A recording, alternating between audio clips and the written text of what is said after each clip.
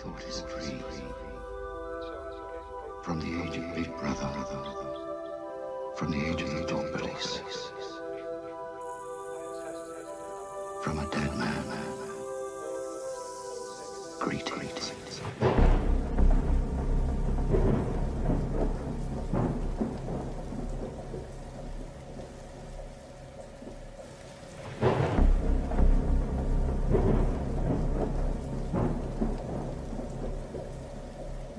Coronavirus is the biggest threat this country has faced for decades. We're seeing the devastating impact of this invisible killer.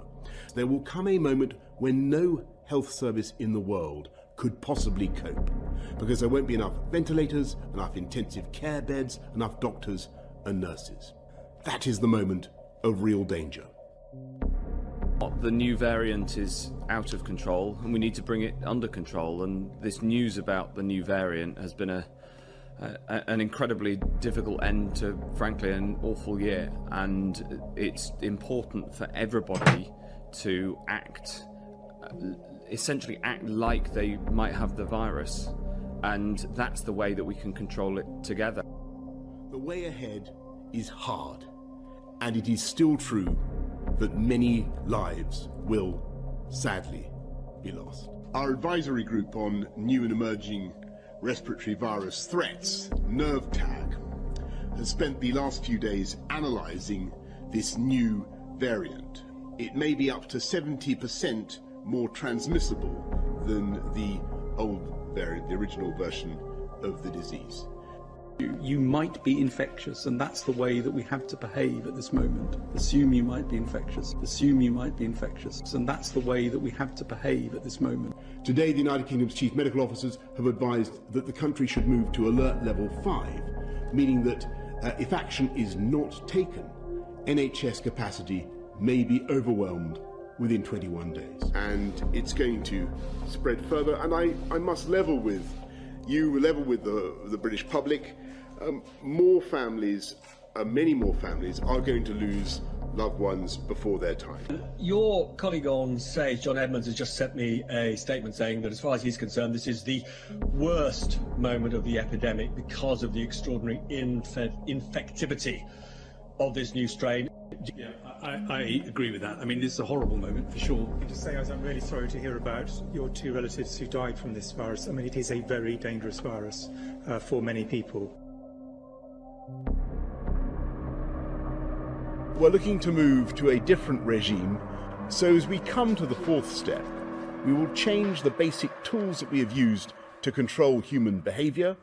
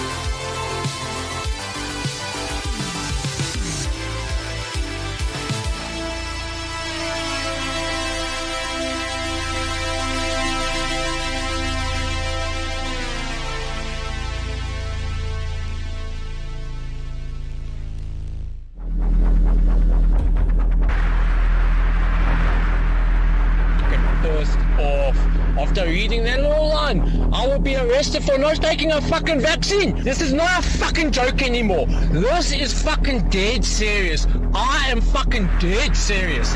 These people don't know who the fuck they're actually playing with. Yeah, in a group they might come and fucking intimidate me and whatnot, but fuck, they do not understand what the fuck just one person like myself is capable of. They do not fucking understand. No fucking vaccine or mRNA will ever flow through my fucking blood. Never! I will fucking die! Fucking for my forefathers and my fucking lineage! Fuck these motherfuckers!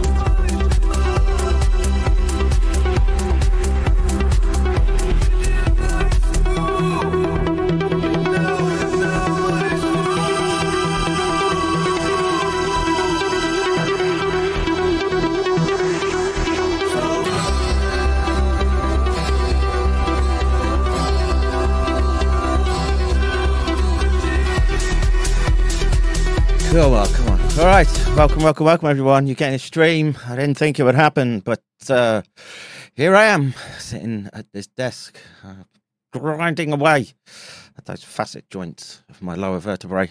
And my whole family is just plague-ridden at the moment. It's a nightmare. And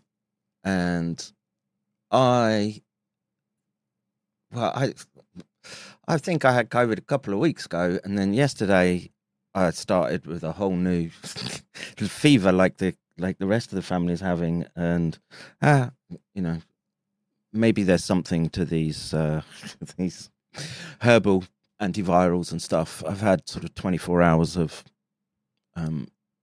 sweating it out and trying to tailor that little space, that little therapeutic window I have around medicines that are available to hand.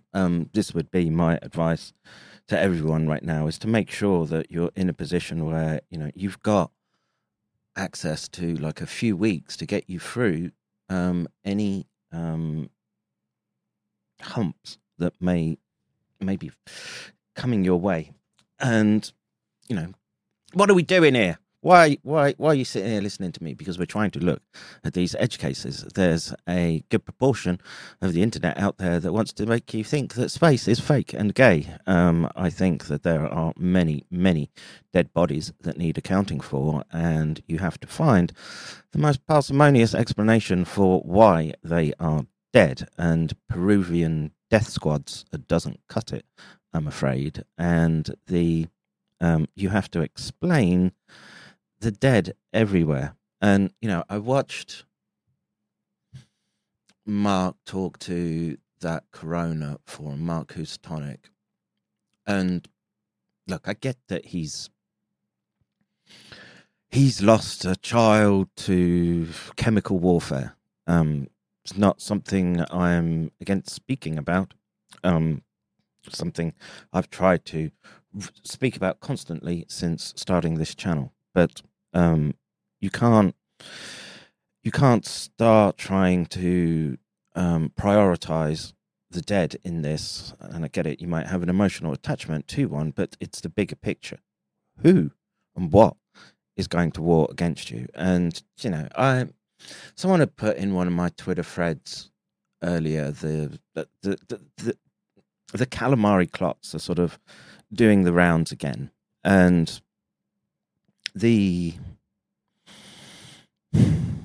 what's my... Are they amyloid? Potentially, yes. I think Anna Burkhardt showed it, but I think they're primarily a post-mortem phenomenon. I'm not... You would...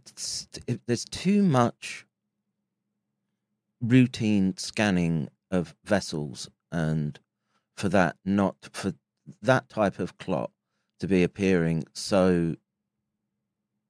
Well, if it's appearing so routinely, to be not picked up in a sort of emergency crisis situation as someone is, losing their life due to that blockage. And until I get my hands on some and can run analytics on it, I'm not saying it's not happening, but I think it's post-mortem. Anyway, the point I was trying to get to is that there's dead everywhere now, and as well as dead, there's injured, and there's...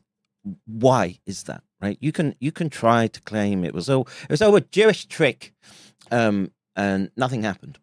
I think that's a naive way of looking at the problem. There's, when complex systems change and you get the data points that we are seeing, and one of those ones that I'm watching closely, of course, is births, and we'll look at a data point today. Again, I don't know how reliable it is, but then in a situation where authorities will be going to extraordinary lengths, I think, to mask any signals, and corporate science is too captured to give anything approximating the diagnostics that we would like. So we're going to just go through some what are old news items now, as I had this stream lined up for Friday, and then we did the one where we took a chunk out of Panda Eyes, Nick Hudson, and the it's worth engaging, playing the whack-a-mole with these people, etc., because I'm just literally going back and forth on Twitter with some numbskull right now who believes that they think that it would have just stopped if there was no announcement of pandemic. And that's just a naive way of looking at the type of warfare that's been unleashed. There was no stopping what was coming. That's how it looks to me. And like I say, all of that weaponry was lined up, ready to go. And the interaction and the effects that we see, you have to be able to account for as broad a picture as possible. And like I say, the US data is tainted by perverse incentives with the way the medical system is set up there. So you try to look at cleaner data sets, and we still see excess deaths. And in places where I don't think medical iatrogenic is, depending if you want to call the vaccines iatrogenic, but if you're not looking at the whole picture, if you're going down, it's all there were no planes that hit the building type thinking, you're just going to get swept up, taken away, and likely turned into whatever version of Soylent Green they've got planned for us. And I cannot look at the global picture and see all the moves that are being made across the corporate government, public-private partnership space, all that, the converging technologies, whether it's this stride towards the technological event horizon, etc., Ray Kurzweil, it's all going to be psychedelic machine love in the future. I'm not so sure. I think what we're dealing with, and as again, I'll try and touch on it briefly today, because I think, there was a good podcast, I guess, is what Tucker does now, right?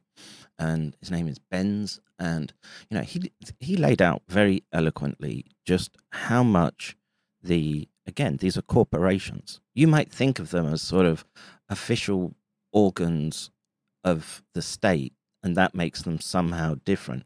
But no, they run as corporations, and these corporations have a vested interest in maintaining their survival. It's why we probably argue that we've seen a war in Europe again, in the south, because NATO needs a reason to maintain its existence.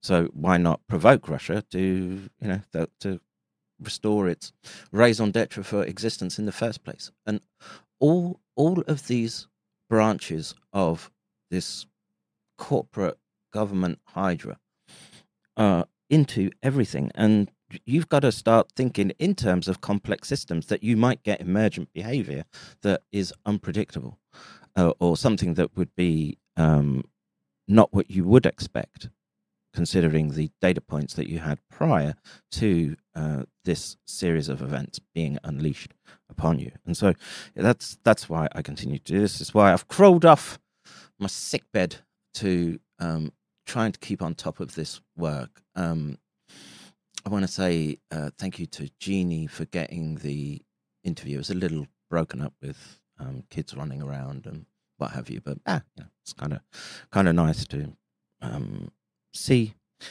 kids. We maybe maybe a baby. Well, perhaps there's a baby drought, depending on how you want to look at it. So like I say, a few news items, and then I promised that I would look at a paper which is looking at the propensity or the probability that we could get a species jump from. I've done a similar paper before. I've checked this one. I haven't done it before. The other one seemed to be more confident that the jump wasn't imminent. But again, you have to look at the totality of the science and make a best appraisal as possible. So let's see. John Campbell kind of reignited the Vax Noodles thread. The docs never explained how my daughter's scan of a ping pong ball superficial clock got there, but it was there. Your local Shlomo. I would just say you've got to get into the mind space of probably #NotAll, and the one that you've given that label. Just keep a very beady eye on them. They're pulling. I know they're pulling them out of living people. It's not. The thing is, you have to. This is when you're getting into this space. You need to be deadly accurate. It's why Panda Eyes is so fucking useless. You've got to be able to account for all the data. And the thing is, clots were a thing before, right? But again, how much are we looking at it and suddenly seeing and suddenly thinking that there's a signal where perhaps there wouldn't have been? And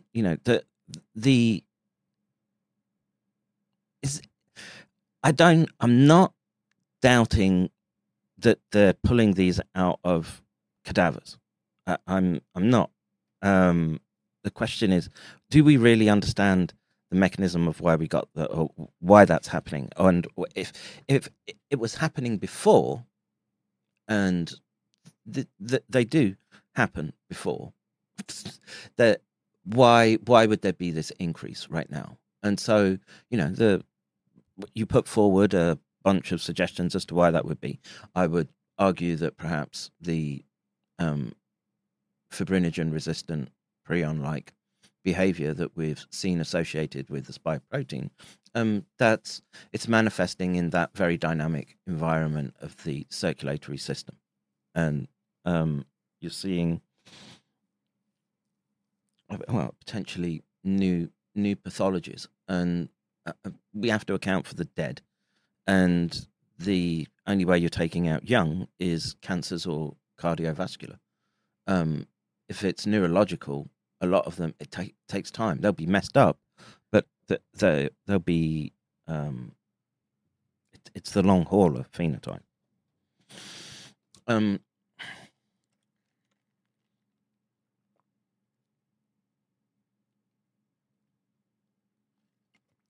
Royal Podger says, well, maybe Mark should have a conversation with his FBI handler about closing the border to fentanyl. Yeah, man. I don't know. Because you have to wonder about, you've got to be,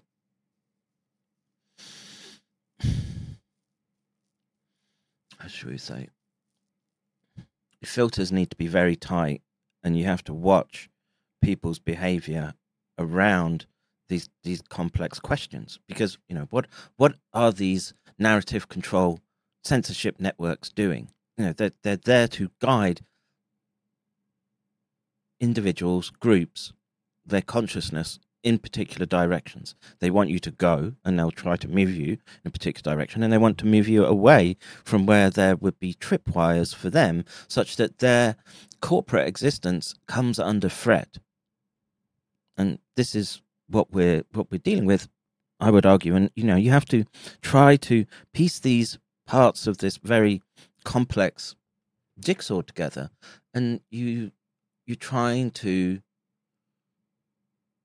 see what fits, what is the most reasonable explanation. And with this Tom Benz, I think, going on Tucker, he laid it out brilliantly. I really encourage everyone, go watch that stream with Tucker and this guy Benz, talking about how they're manipulating in the digital domain in terms of statutes and acts, etc., with respect to your sovereign rights. And there you will get a very, very honed sense for how these entities are looking and perceiving you. You have become the target, basically, right? When whoever it was, the Muzzy the American citizen that they blew up in whatever it was, some sand shit box a while back. But that type of reasoning and thinking has permeated those institutions, so that when you talk about stuff that they don't like, you have become an enemy of the public-private partnership state apparatus. And then the gloves are off as far as they're concerned. Now, what's their escalation ladder like? I don't know. I mean, probably a lot what it looks like around what I've seen, which is make your life difficult online to try to talk to people. Because I have a better way of responding to it. I don't know. I just did it this way. But who's got their fingers on the trigger right now? They do. And every vector of attack has to be looked at and passed through that particular lens. And if it keeps filling in that bucket that, well, these people have literally gone to war against the individual because they see you as a threat, because you do not comply, you're no longer a viable commercial unit in the corporate trading structures, then that's perhaps what we're looking at. And within that game, that corporate control game, there exists this technocratic, transhumanist, Malthusian group. Are they all-encompassing? I don't know. But they certainly wield a lot of power, that's for sure. They've got their tentacles embedded everywhere, and you have to look at anything that would appear to be anti-life, right? Just, lick spill, that's too many children for you, how dare you? Get back in your kill box. Just anything like that should just, set the alarm signals going. And we're very far down that pathway. And they've been so good at it that they've moved much of the population down that pathway with very little resistance. And I was watching an interesting thing just dropped by Beanlord earlier, just saying how actually they're dismantling the woke mindset, the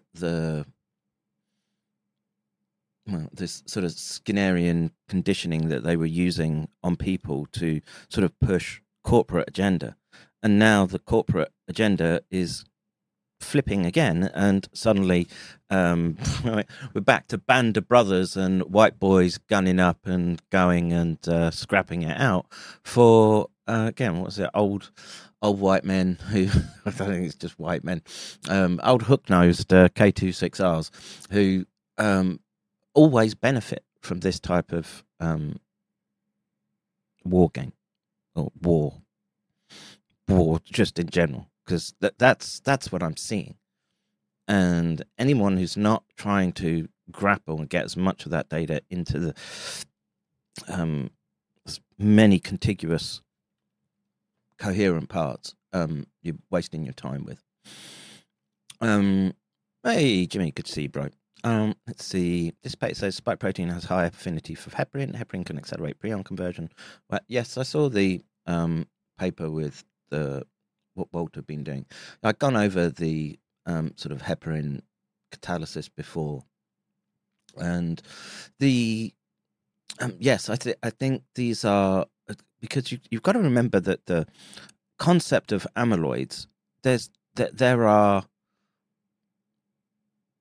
functional ways in which they can be used, right? And that's why essentially these systems exist, this very complex protein chemistry down at this very small level. And we know that there are what appear to be functional relationships around innate immune responses, things like, clotting is a sort of type of amyloid type event, right? You've got a sort of stitching together of proteins to form a very quick structure that otherwise that's there to play a role. Of course, it can go wrong, and you have to start looking at the fundamentals underneath. What's the thing that has them in common? And it's this preenergic, amyloidogenic, however you want to describe it, and the weaponization of those pathways. That's one of the ways that potentially they're herding you into that kill box. And if they've managed to figure a way to deliver that type of weapons payload, then their job is done. They've done it. Right? I don't any more that they can stick in people is just irrelevant at this point, because as we've walked through this data multiple times, again, we're going to take a look at deer, obviously, but the concept and the data around prions, and that's all we can do. We can just work with the data that we have, right? Tells us that it could be potentially a dangerous scenario, and not everyone's going to make it through. I'm afraid. I'll be surprised if I do. The state I find myself in most days, but the way to get through is, and I put that out in what was her group called? Yeah, I'll give it a proper shout out. Australia's Freedom Movement, something like that. Medical something. Health Alliance Australia, I think, was it called? Yes, Health Alliance Australia. And there's someone she's got a pretty good understanding that there's harms coming from multiple directions. There's too many people that got whacked with the first round for you to just be looking at the second component of the binary weapon, and then how this warfare spreads out in this current version of the reality engine we're playing. It's just then it just becomes a puzzle. You just hope that you're not in the real violent kill boxes, like you could be in Gaza right now. That would suck, right? I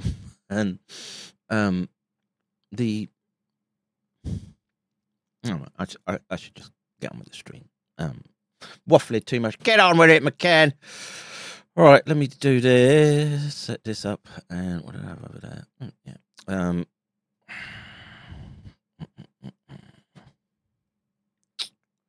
This shout out to Good Doggy as well. Become uncontrollable.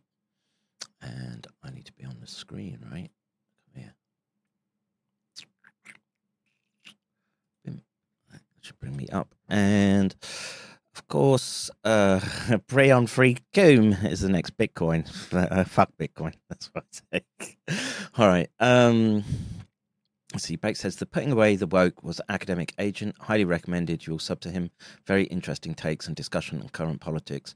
He's written a few good books also. Yeah, I'd never come across him before. Very easy listening, well articulated, and it, concords with very much my take on the current state of affairs.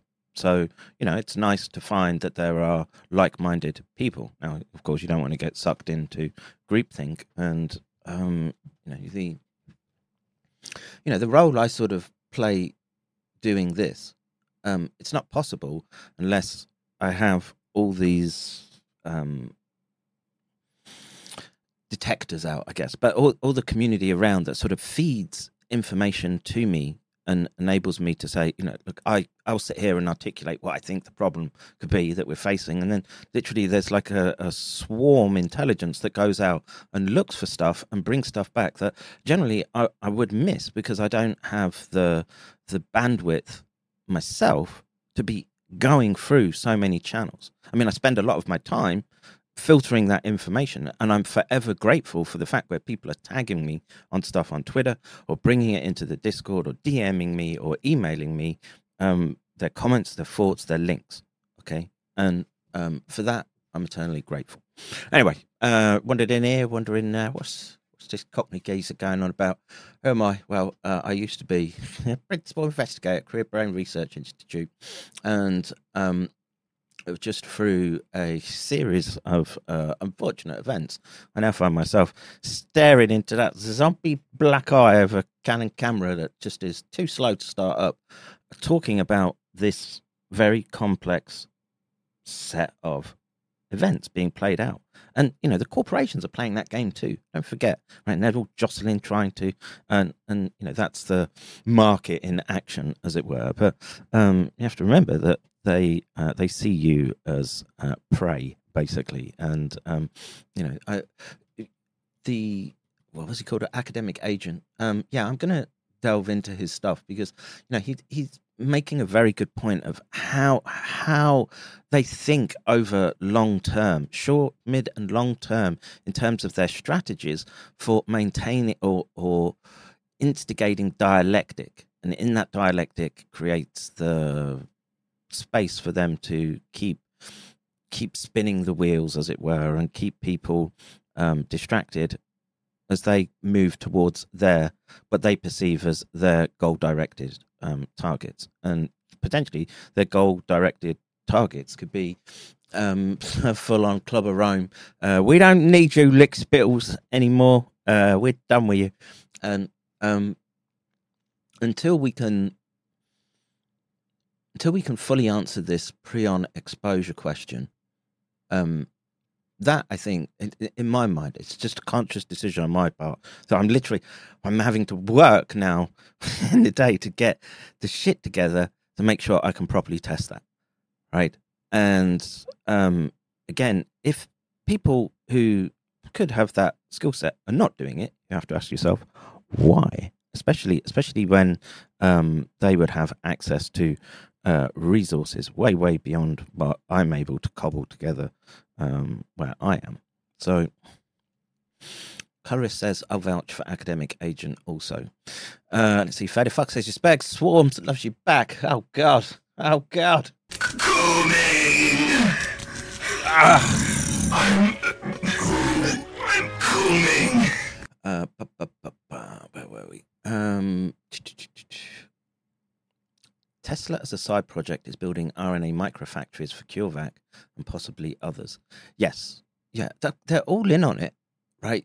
There's no way they wouldn't be playing these games and trying to get the tech advantage. Just Just way of the world, son. Way of the world. What I would kindly ask is that you bookmark mccairndojo.com. There you can keep supporting me, and I'll do my best to actually do some bloody science and see if we can get data that we can have more faith in than, maybe I've spoken to people who've been close to the calamari clot thing, etc. I was close to getting some scent, but I was like, it means going to a lab, and I've got to book the time, and it's going into techniques where I've got to get in there in a few days, get the technique down pat, and try to come out with coherent results. And proteomics and mass spec is not something you just rock up and do something in a day. Sorry. And the equipment to do it is very, very expensive. So, there's limits to what I can do. Now, I know what I can do, which is test the PRION catalyzing properties of that S1 segment. We already know it causes problems. The question we need to ask has it pushed us into the transmissible spongiform space? If it has, then we have a very particular problem that we have to deal with. And long term, the way to deal with that is you've got to play the genetic lottery, and you've got to be pushing out more children. But maybe that one of the properties of this mass seeding is that you're going to see hits against fertility. That would tick off one of their project goals. So please go to that page. You can find all ways to send links if you send a dono whilst I'm live. I will, of course, give a very heartfelt and humble thank you. Of course, remind everyone that a lot of what I get right now is now being stretched even thinner. But I do think this approach of building out community that's just building and aggregating this data that is becoming, there's so much of it. And of course, we know that this military censorship complex is removing and making it difficult to find a lot of that data. Something that the academic agent was talking about earlier when he was talking about that ridiculous woke military ad they had, where it was just some cartoon of some kid's story coming from two scissor sisters, and how she was a powerful woman playing a defensive role on those Patriot missile batteries that just got fucked up in Ukraine. But now you can't find that, apparently. Not that I didn't test if it's true or not, but things like this, what we're about to watch now, which plays into today's stream, is interesting. So I was browsing what was recently uploaded, and as luck would have it, someone's uploaded a zombie deer onto We Talk You Listen. Wally the dog, thank you. And so we're just going to see one and how the cops deal with it in the US. So zombie deer, please take it away. Look at that, lightning fast, better than YouTube.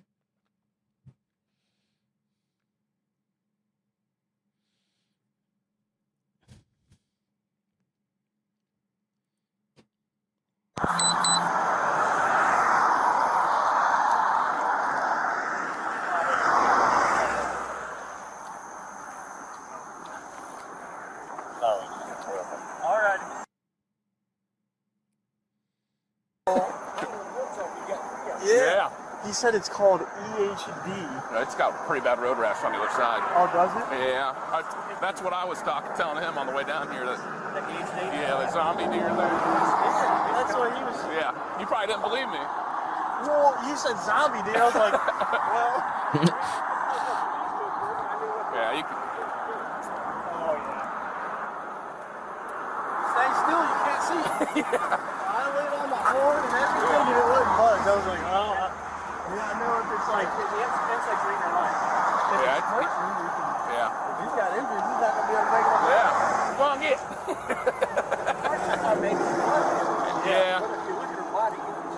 lots of road rash. Yeah, it's that EHD. Well, I'm surprised you don't see more of it. They're calling it EHD. Oh, good old boys. Yeah, lads. Lights are on, nobody's home. That's a fact. Gentlemen, take care. All right, thank you. Thank you. That's my smoker. Yeah? Well done. Got one right here. All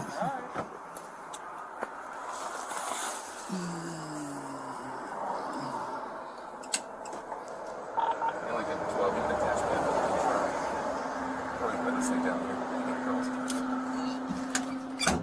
I could not find this thing all this morning.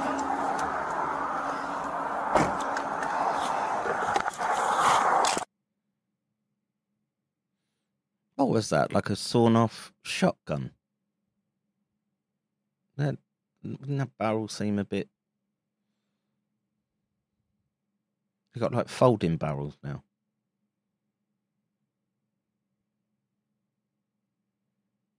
Just look at that thing just stood there.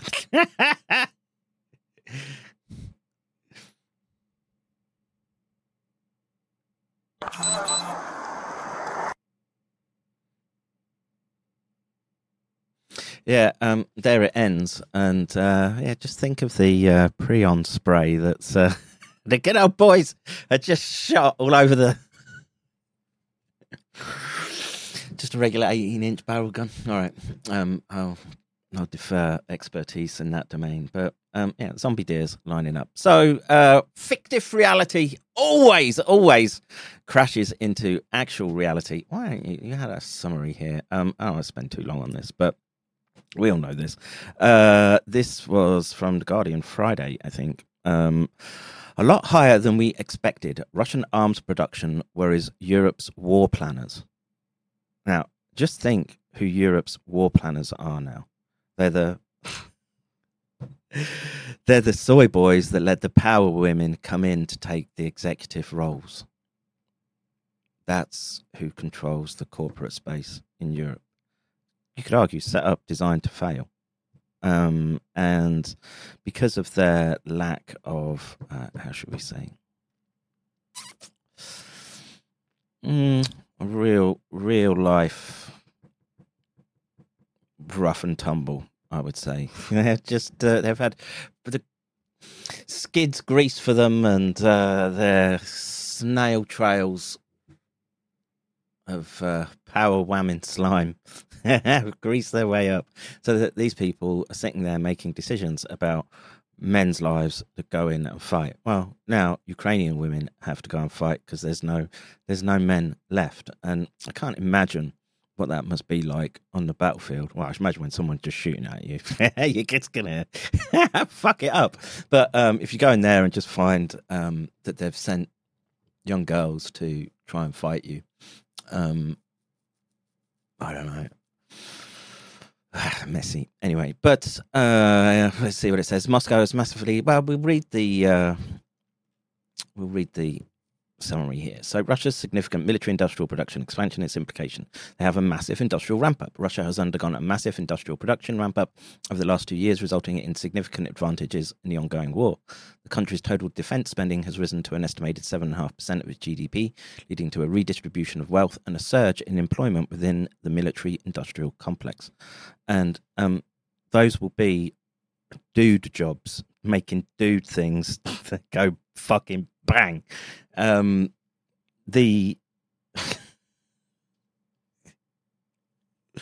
was that? It was Iggy I was having this conversation with, right? And they're just, people are so divorced from reality and what they, because he's speaking about someone else, and I promised to keep it on the down low. But anyway, so they've got a defence-centric economy now. The transformation has put defence at the centre of Russia's economy, with an estimated 3.5 million Russians employed in the military-industrial complex. Machinists and welders in Russian factories producing war equipment are now making more money than many white-collar managers and lawyers. Oh dear, whamming. You want that equal opportunity pay, you got to go and pick up the MIG welder and breathe in toxic metal fumes all day. She's zapping armoured bits of steel together. Concerns of NATO planners. European war planners have expressed concern over Russia's long-term war sustainability and its significant investments in military production. The extent of Russia's capacity and the impact on society remain uncertain, posing challenges for NATO planners. Artillery production and superiority. Russia has domestically manufactured a significant number of artillery shells, giving it a noteworthy advantage in artillery fire over Ukraine. The country's production trends in shells are deemed worrying by experts. Yeah, man, when you're getting your clock cleaned on the fucking battlefield they have today, you got a problem. And when it's the corporate executives that are there pushing real men into real trenches and them being blown to bits, people like me start to get a little bit, I should say, irked. Military-industrial complex transformation. Russia's military-industrial complex, previously inefficient, experienced a sudden ramp-up in defense production in 2022. And again, all this bullshit that they pulled about Russia being basically incompetent, right? They didn't have the expertise, the technologies, etc. I don't think that's what happened at all. I think we've seen a very restrained Russia, as they have very still extant memories of what brother wars look like. And they know that they've been pulled into another brother war, in this case Slav against Slav, for the corporate hydra, for it to suck up the blood. And as it's sucking up blood, it's spitting out digital ones and zeros, and their crypto wallets are bulging.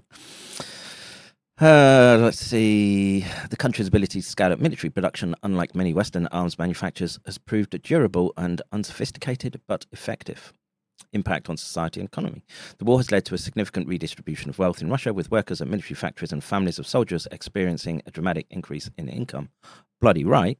The increase in defence spending poses challenges for maintaining social spending and avoiding inflation. Well, you know all that spending for single mothers that are being taken care of by the states, and you get clipped even more. Bravo. Another little vote winner for Pappy Putin. Let's see. Resource cushion and transformation. Russia has been able to import a significant number of shells and strategically stockpile them, providing a resource cushion for its war efforts. The high defence spending is set to transform the Russian economy, with defence becoming a leading sector. Production losses and labour practices. Russia has sustained significant losses in armoured fighting vehicles, leading to refurbished vehicles, sustaining the assault on Ukraine. Yeah, I'm not buying that. Sorry. In this type of, you send the stuff that works first, right? You don't send all your top gear out there. And the simple fact is that the Russians have had parity and have executed the war in a manner in which should put Israelis and Zog supporters to shame. Russian factories have gone on hiring sprees and enforced extended working hours, at times using student and convict labour to meet production demands. Oh, what? Like, we don't have prison production labour in the States and an incentivised prison and jailing system there that we can be proud of. All right. You all got any more of that Comet drank? No. Let's see. It was probably a head injury from running inside of a car. Could be. Like I say, you don't know, but the zombie deer thing is real. So make that what you will. So Sensei Warlord had a good take on this, just about the taking of Avdiivka. I'm not going to go into it. I'll just put the link in the chat. It's well worth. I do enjoy his takes on what's happening on the ground there. And there was one bit I wanted to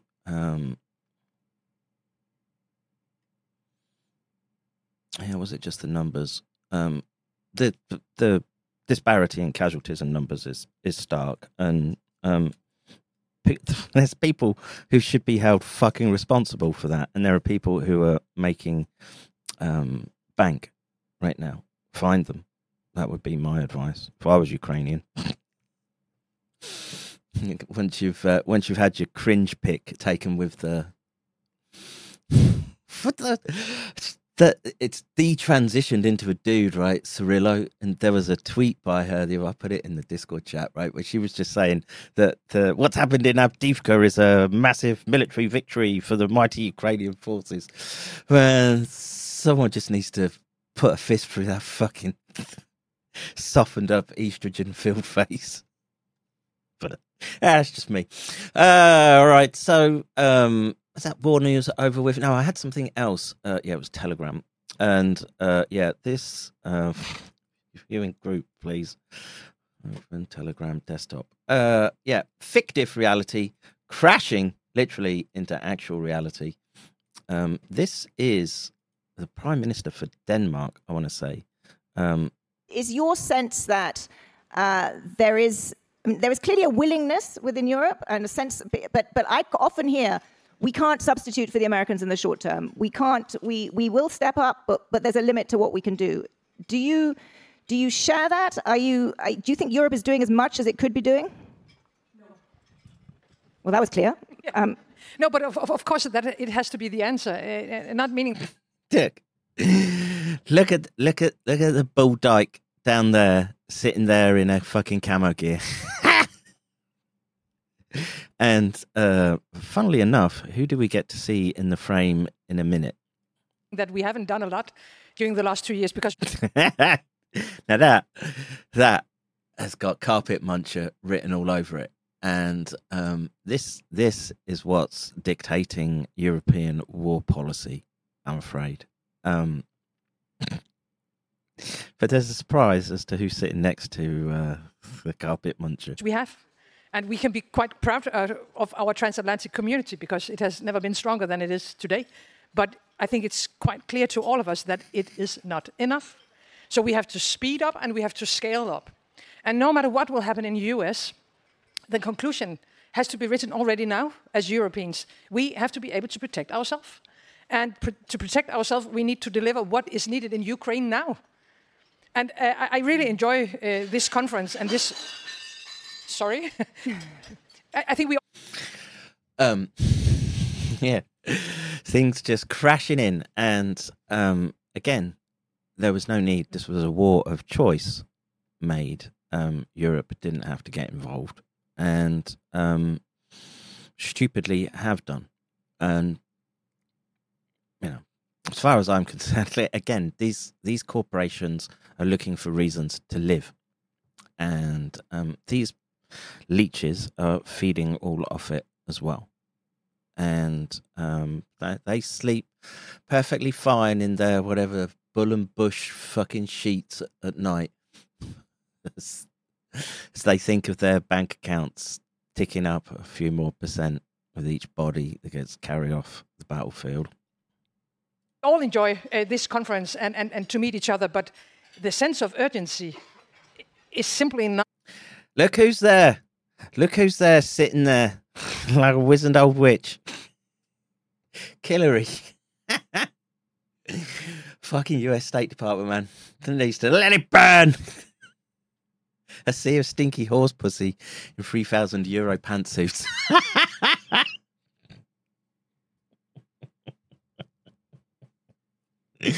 Roll the podgy. Have a way with the words here, silver-tongued devil. Not clear enough in our discussions. And I think it's important, of course, to address the long-term perspective. Totally agree with you, Kaya, on European production. I was here in Germany just a few days ago to open up an ammunition factory together with the German Chancellor, and we have to do much more. But if you ask the Ukrainians, they are asking us for ammunition now, artillery now. From the Danish side, we decided to donate our entire artillery. And I'm sorry to say... Oh, the pain. We've given them... It's probably about 2,000-3,000 shells at most. But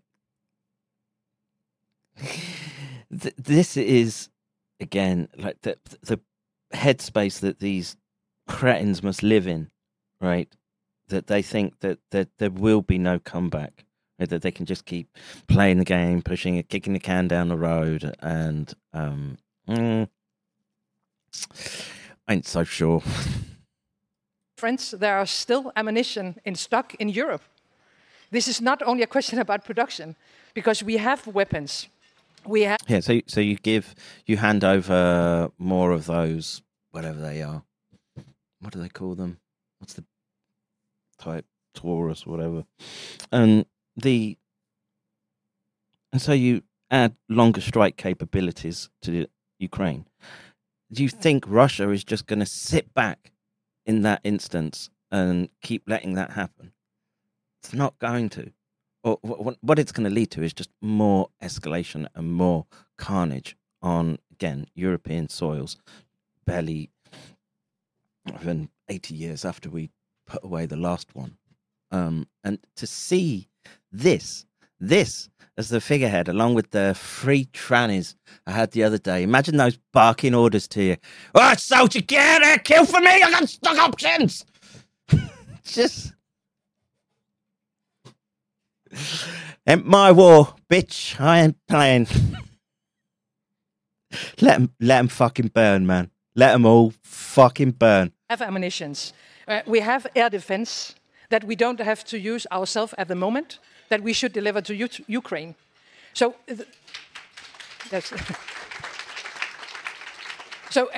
as Kaya said, we need not to be pessimistic because we have to solve this situation.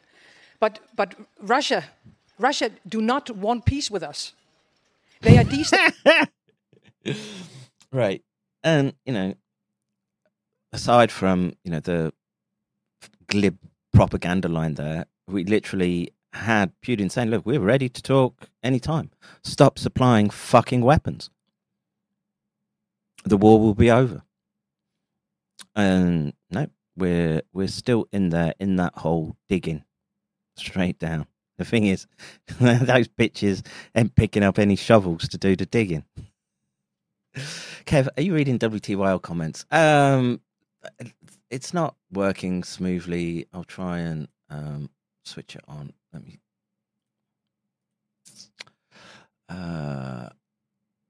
See. Get those people to the front right fucking now. Yeah, I agree. Put their skin in the game. See how quick the war comes to the end then. Stabilizing the Western world from many different angles. In the Arctic region, in Balkan, in Africa, with disinformation, with cyber attacks. With There it is. There it is. There you go. Disinformation. And it's this categorization now of that your right to free speech. We had this codified pretty well, but this is them rejigging the vernacular to be able to, again, categorize you as an enemy combatant if you're looking at this lineup of fetid horse pussies. So the comment was earlier.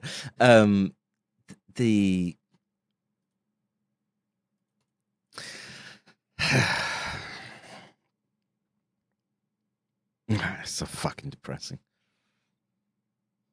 War, and obviously in Ukraine. So if they don't want peace, we have to be able. Is in our transatlantic community, and our alliance is now 75 years old. It has been the strongest alliance the world have ever seen. But no matter what will happen in US, the responsibility for Europe has to be in Europe. And look at that old hag sitting there nodding in agreement. Why? It's some sick, demented joke right now.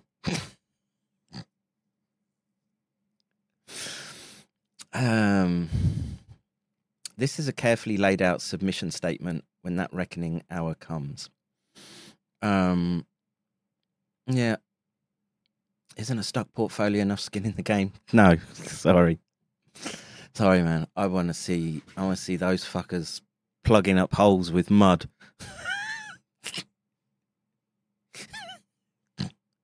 Lipping back.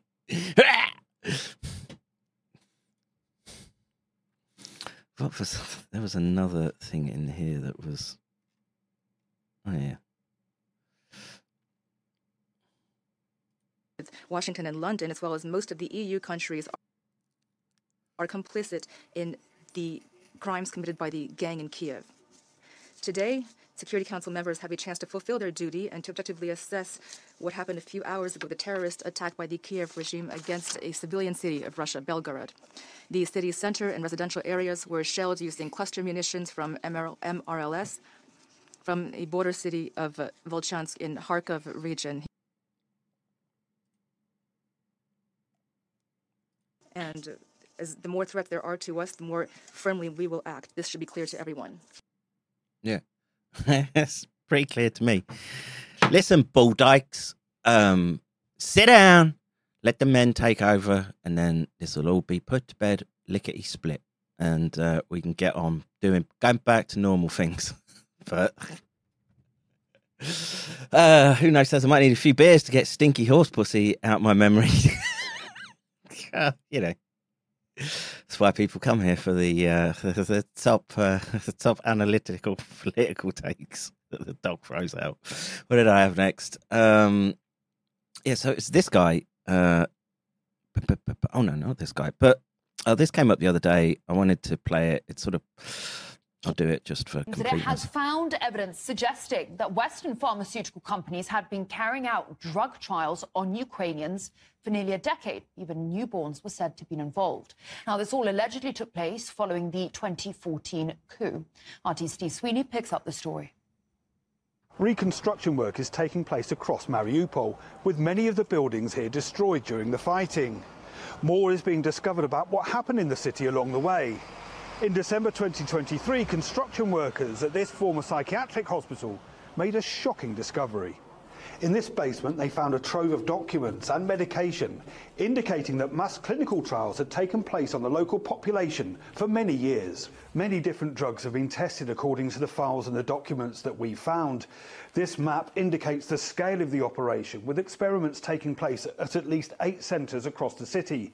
Authorities believe that this is just the tip of the iceberg. We found documents that suggested thousands of people have been involved in experiments, with trials carried out for major pharmaceutical companies, including Pfizer, AstraZeneca, Sanofi, medical countermeasures, and others.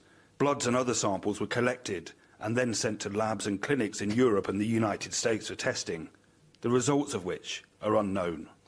Most shockingly, children and newborn babies are included among the list of those exposed to the testing, which one doctor says is not only unethical, but potentially unlawful.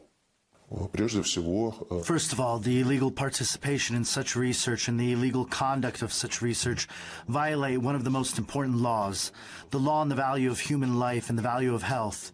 In addition, any such research involves sending biological material, including that containing sensitive information, such as genetic data or certain genetic polymorphisms, to third parties who can use this information for completely different purposes. We can't be sure what happened, how the ethics of such experiments was considered acceptable, and the clinical trials approved. Money bitch, that's how it went down. We didn't see any documents, and were unable to trace the patients involved, with what really happened in Mariupol shrouded in secrecy. But Ukraine has a history when it comes to children and drug trials. In 2013, scandal broke out in Ukrainian Rada, when concerns were raised over orphaned children being allegedly used as human guinea pigs, tested on without consent, with the regional hospital in Poltava not having the necessary approval to carry out clinical trials. Procedures for clinical trials of medications submitted for registration have been carried out in Ukraine with numerous violations. A glaring fact is the conduct of tests involving orphans, including after the expiration of their insurance contract or without the permission of one of the parents. And even worse, with violations of the information consent of minor patients. But instead of taking action, the Ministry of Health went on the offensive, with the lawmakers who raised the issue threatened with having charges brought against them. As officials denied that children had been tested on in Poltava, they said such trials were against the law, opening serious questions about what happened in Mariupol. The Prosecutor's Office, the Regional Health Administration of Poltava Regional State Administration, and the Ministry of Health carried out an investigation and concluded that no clinical trials or testing of any drug or vaccine in the Poltava region or in the whole of Ukraine were performed. Firstly, it is forbidden by law. Drug companies often seek to offshore clinical trials on humans to developing and emerging countries, where they can find a large pool of vulnerable people, along with a lax regulatory framework. Post-Soviet countries remain fertile ground, and given the level of corruption in Ukraine, it became a prime target. The first clinical trials took place there in 1996. In 1998, just 20 international trials took place in Ukraine. Within 10 years, This figure reached 466, with an upward trend continuing. 888 clinical trials were taking place in Ukraine in 2022. The number of sites approved to conduct clinical trials followed a similar trend, rising from 175 in 2001 to more than 1,300 in 2009. One of the drug companies listed in the documents found in the Mariupol basement, Sanofi, was so keen to continue its trials that they evacuated people to western Ukraine. Sanofi's teams on the ground have made really heroic efforts to move patients from the study out of Ukrainian territories affected by the conflict and to the relatively safer west of the country or into clinical sites in neighboring countries. Unless we get found out for all the medical countermeasures, experimental medical countermeasures we've thrown at them. Of course, perfectly legal and above board, even if morally suspect. One name crops up in the documents over and over again: Dr. Andrei Gnilorybov. He is now understood to be in Kiev, an expert rheumatologist, his career built off the back of the tests that took place in Mariupol. Gnilorybov is well paid and lives a comfortable life, unlike many of his former patients. My mother got sick. They gave her drugs. I asked her what medications she was taking, but she didn't give me a clear answer. She said that the drugs were simply given from a white box. Her condition worsened over the course of a month. And then she died. They did not take any responsibility, did not find anyone, and did not provide any help. Big pharmaceutical companies ensure their contracts contain clauses that exclude such payouts, as they make bumper profits for their shareholders. These boxes of documents contain the secrets of the mass trials and experiments that took place here in the Donetsk Republic. Full investigations will take time and may reveal just how the people here were used as human guinea pigs. Disturbing. And like I say, a lot of that is you probably just said that's corporate research, but I would be very suspect of it right now. This in about let's see, Mike Benz. Mike Benz, a conservative crusader against online censorship, appears to have a secret history as an alt-right persona. Frame Game, the pseudonym of an alt-right internet personality, hid his face while pushing racist conspiracy theories. I like him already. Inadvertent slips revealed details about his identity. Michael Benz, former Trump State Department official whose work has been cited in congressional hearings promoted by Elon Musk, has become a go-to voice for public criticism of government and social media censorship in the past year. But before his stints in government as a pundit, Benz appears to have been a pseudonymous alt-right content creator who recorded and interacted with white nationalists and posted videos espousing racist conspiracy theories, according to recordings, live streams, and blog posts reviewed by NBC News. Yeah, I want to see the content of those. Some Chad memes going back and forth. The pseudonym Frame Game posted videos and participated in podcasts and live streams during the rise of the alt-right following Donald Trump's elections. Frame Games avoided showing his face in his videos or appearances, during which he pushed a variety of far-right narratives, including great replacement theory. Oh yeah, there's no evidence to back that up at all. That posits the white race is being eradicated in America for politics and profits. Nah, that couldn't happen at all. Nah. Wait. All those streets lost to Muslims. It's in your imagination, Lickspill. Frame Game said he was a white identitarian, railed against the idea of diversity, and made montages urging white viewers to unite under the banner of race. Being group preference. In interviews with white nationalists, Frame Game blamed Jews for controlling the media. Wait. The Jew always comes through, and for the decline of the white race, if you were to remove the Jew influence on the West, he said in one video, white people would not face the threat of white genocide that they currently do. Frame Game.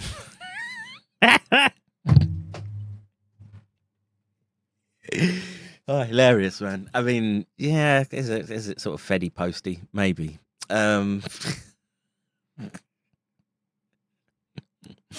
Frame Game stopped posted in 2018. A review of his content revealed various details that match Ben's appearance and life story. Ben's, in his public post and appearance, has not espoused the same racist views as Frame Game. Frame Game went to some lengths to conceal his identity, but with inadvertent slips during several live streams in which he would often visit pages and toggle between browser tabs betrayed his anonymity. In one video, Frame Game brought up a website that automatically pulled a Facebook profile picture into its comments section. The picture appeared to be Ben's with his then wife. Ben's voice is also similar to Frame Games. Again, just this tactic of oh my racisms, and trying to use that as this sort of social clamp and control. If you can't see the prison walls they're building around you, I can't help you. And they've weaponized that and has he been part of it? Maybe in the planning. I don't know. Maybe he really thinks that the Jew is to blame for everything. I don't know. Again, in this information domain, I guess you've got to just take each piece as it comes. Some podcasts on social media, Frame Game divulged other biographical information that mirrors details found in Ben's public records and archived social media accounts. Frame Game often shared his background as a Jewish attorney living in New York City and told interviewers he'd studied psychology at an Ivy League college, graduating magna cum laude. These details match an archived LinkedIn profile for Ben's, which said he graduated magna cum laude from the University of Pennsylvania with a bachelor's degree in psychology. Oh, so the Jew is really coming through now. The best way to control the opposition is be the opposition. An acquaintance of Ben's who asked not to be named because of fear of backlash from Ben's followers told NBC News that Ben's had once told them he published online under the name Frame Game. Reached by phone, Ben's declined to speak to a reporter, saying he was very busy. When asked if he had a comment on his previous writings as Frame Game, Ben's hung up. He did not respond to voice messages, etc. I mean, who cares? I mean, I don't. You gotta pin your colours to your chest and stand proud on the quarterdeck. Embrace your casual racisms. It's there for a reason. Evolution put it there. Do not throw it away just because some bulldyke told you to. Let's see. Same with Twitter files. Dildos. Yeah, I mean, look, is it? It's a long article. I'm not reading it all, but yeah, are these people going to be sitting in nodes and trying to push buttons? Yeah, of course. Can it be used? Are they dropping ammo in the fact that they're having to make these positional moves on the board? Yes, pick it up, use it. Let's see. Where was it? Was it? I thought they were saying he led the Tiki Talk march in Charlottesville. He often appeared on podcasts of white supremacists, including Patrick Casey of the group then known as Identity Europa, which helped plan the deadly Unite the Right rally in Charlottesville. A Canadian white supremacist, Jean-François Grepis. The money from Epstein is better in my pocket. The fuck retards, Greppi. Frame Game discussed his views that whites are being systemically replaced by non-whites, which he claimed the Jew were responsible for. If I, the Jew, a member of the tribe, Hebrew schooled, can read Mein Kampf and think, holy shit, Hitler actually had some decent points, then no one is safe from hating you once they find out who is behind the white genocide happening all over the world. He wrote another post. This article's fucking great.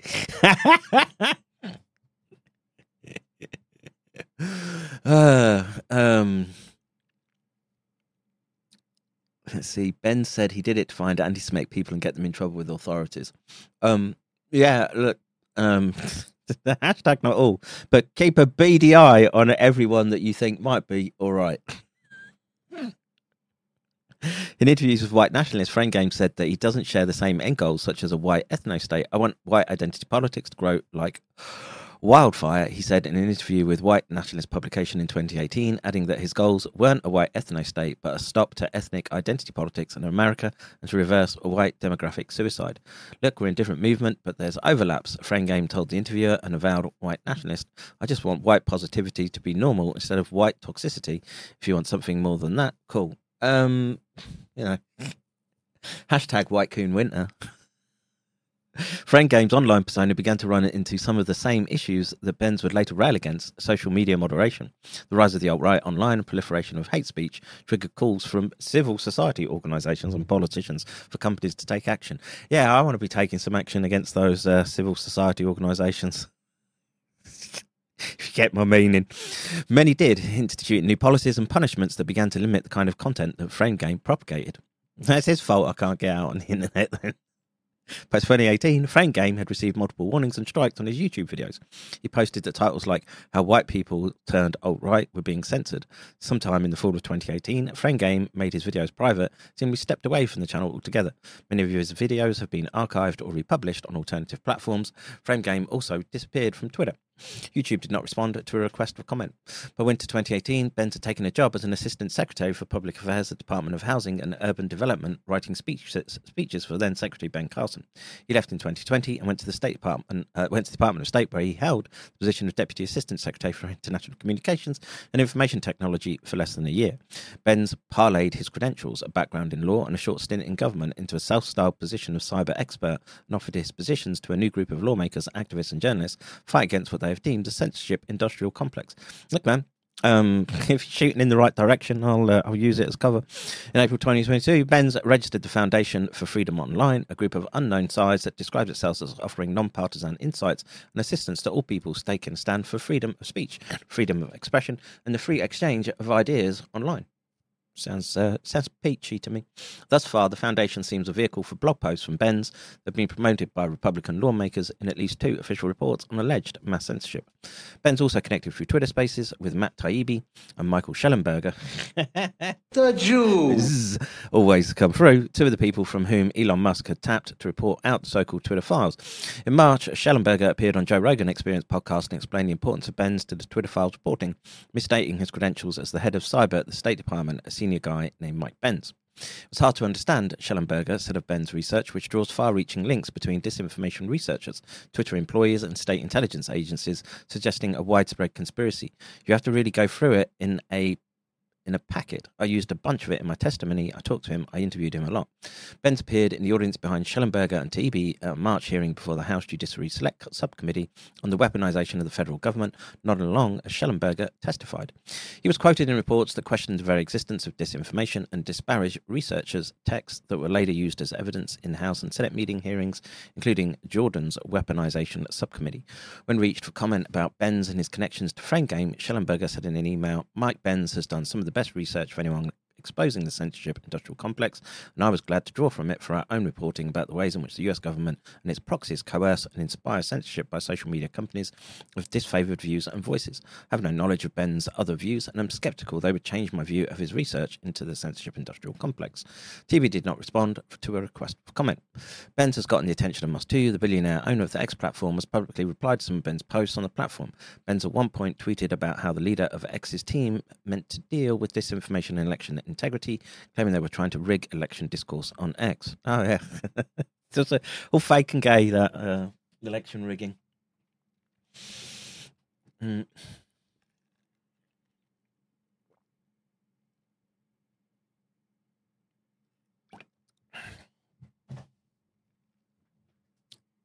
Sounds like Centipede is right. Yeah, maybe. And again, you have to think they play a complex game at the top. There are bits in there, though, that you can say, and that bit is right. And you can use it and say, we have to have this. We can't have these corporations that they've literally taken the step of calling you enemy combatants for dealing in dis and misinformation, what they deem mis and disinformation. So everything that I'm saying to you is making me an enemy combatant in the eyes of the state corporate actors. Excuse me. And that's a real problem. I deal with it on a daily basis. Now, I would just be careful about purity tests in this. Take what seems the coherent arguments, and if he's, I don't know, if he has to eat gefilte fish a couple of times a year, I don't know if that's a big deal or not. Is he bowing down and getting the blood for the matzah for his Talmud festivals? I don't know. There's limits, right, to any data set. So Benz has amassed 99,000 followers on X and has been featured in scores of interviews with Fox News, OANN, Real America's Voice, and the Epoch Times. A few in his former audience said they recognise Ben. Dude, loved your old YouTube channel back in the before times. Any chance of donning the green hoodie again? One user posted to X in September in response to a post from Benz. 2017, Frame Game tweeted his concern over what information might be unearthed about him in 10 years. This is my story, he wrote. Yeah. He glows a bit. But yeah. You guys know that great quote, "The man in the arena"? This is why I call him Saint Alex. Okay, here's a quote by, what was it, Teddy Roosevelt?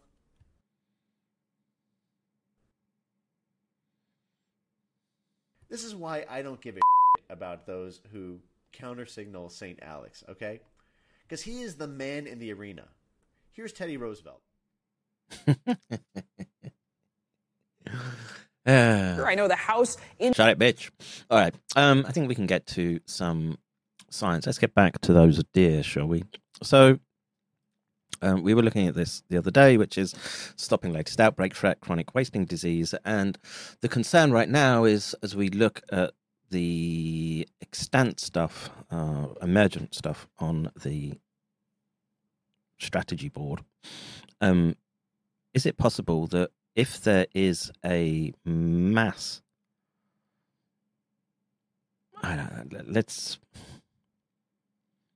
say they start doing regular cyclic amplification for prions, and they find a signal that they can't hide, what would they do? Are they going to put their hands up and say, sorry, Governor, we fucked up. We did inject you with prion catalyzing epitopes?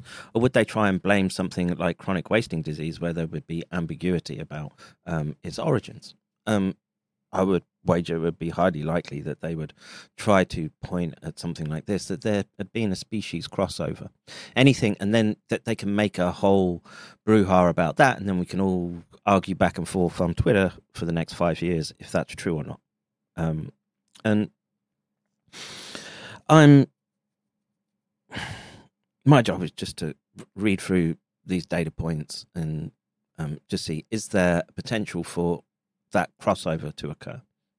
We need to know. And if it was constrained entirely to the US, then maybe they could make the argument that emergence, right? If what we're dealing with is a sort of runaway catalysis in the bloods of and cardiovascular systems of your reproductive members of society, and they're getting incapacitated or worse, killed, and this and prions and prion mechanisms are at the heart of it. What do they do?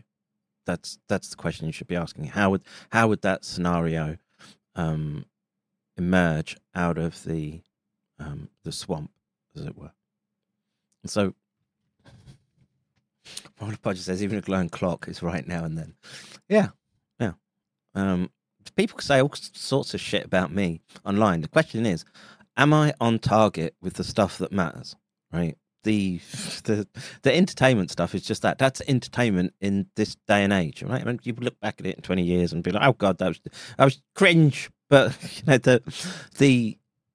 it's a well, the way that I see it, it's a means to an end, right? And I'm adept at operating in this particular space, and it means going over, and we can see how important that this identifying this this corporate world who likely had their trigger and kicked off what's happened over the last 4 years, and maybe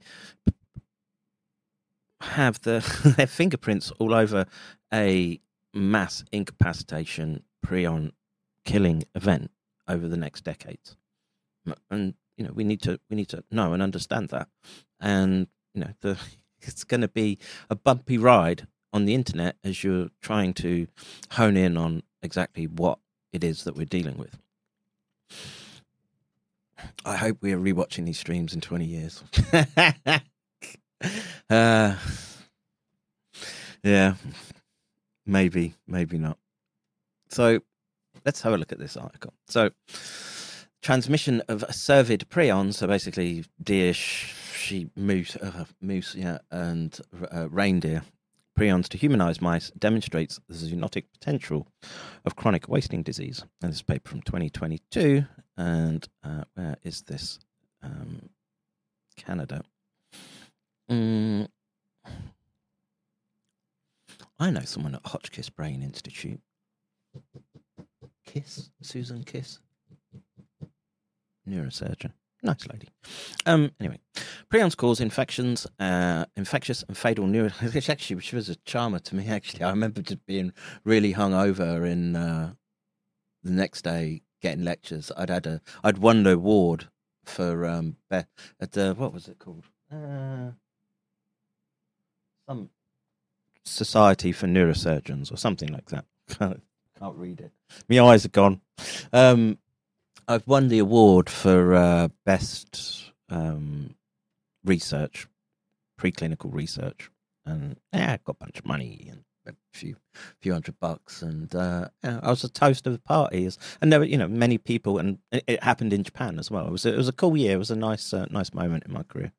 I got fucking steaming drunk, and I remember just being in the audience.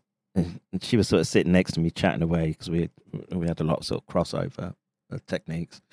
And she ran up to her hotel room to get me some ibuprofen. I was looking a bit peaked around the gills, so I'm forever thankful to that.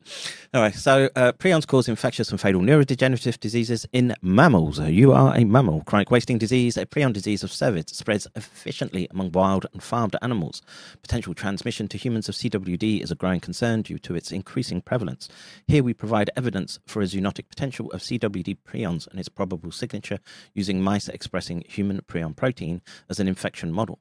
Inoculation of these mice with deer CWD isolates resulted in atypical clinical manifestation with prion seeding activity and efficient transmissible infectivity in the brain, and remarkably in feces, but without classical neuropathological or Western blot appearance of prion diseases. Interesting. This can be a good paper, I think. Intriguingly, the protease-resistant PRP in the brain resembled that found in a familial human prion disease and was transmissible upon second passage. Our results suggest that CWD might infect humans, although the transmission barrier is likely higher compared to zoonotic transmission of cattle prions. Notably, our data suggest a different clinical presentation, prion signature and tissue tropism. Interesting, which causes challenges for detection by current diagnostic assays. Furthermore, the presence of infectious prions in feces is concerning because if this occurs in humans, it is a source for human-to-human transmission. These findings have strong implications for public health and CWD management. All those... I'll not say it. What are they called? Coprophiliacs, right? It's just we might want to be rethinking some of your lifestyle choices.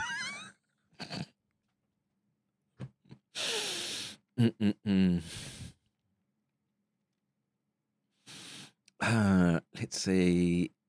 Is it wrong to hope that they release something to which they do not have protection? Did they really expect the prion issue coming back at them? If they do think that they have countermeasures, are they really of a type that you'd want to take them for the whole of your life? This is something we've sort of talked through. It may be that these people are just full-on cult believers, and we're all jumping in the fire together. But they just want to load the dice in their favour somewhat. I don't know. All I know is we've got this data point that it's held together, and it keeps. It's like you start tugging on a thread, and here we are 4 years later, and still the data is pouring into those. But we're not short of data to look at, and. If I was off the mark, there wouldn't be. How many people do we have today? well over 150 watching live.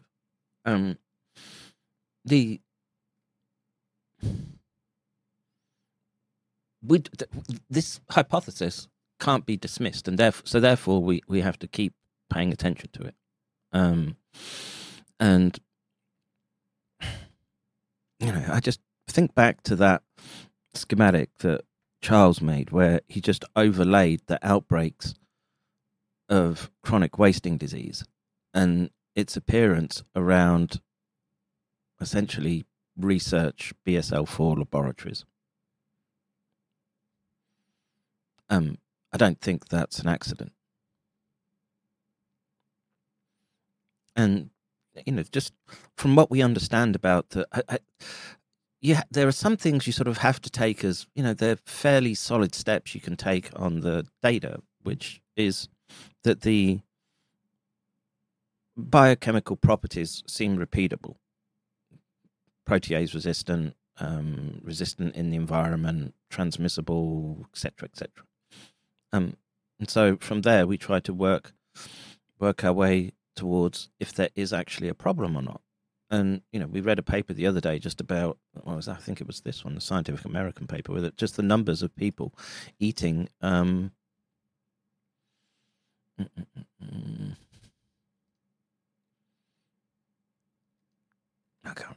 not reading it right now, but that molecular signature is there.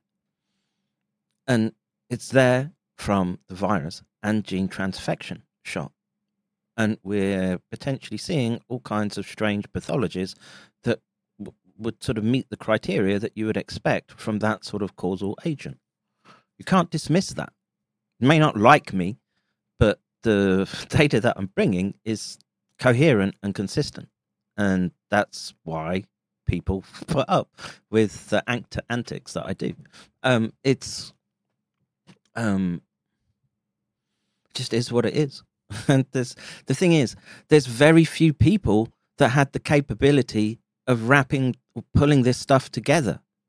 They still aren't grasping it, right? They're not beating down my door to get my takes on this stuff, right? It's leaking out more. And, the stuff is all over the internet with Dr. McCann prions now. So more and more people, hopefully organically, will come to listen to the science. You may not like the commentary on the global events that I give. Tough shit. That's what I have to say. Put up with it. I have to listen to so much dog shit. You're going to get venting from the doc. Let's see. Who says I don't often catch streams live UK time, and I miss whatever stream that was entirely. But great minds. I don't know what you're on about.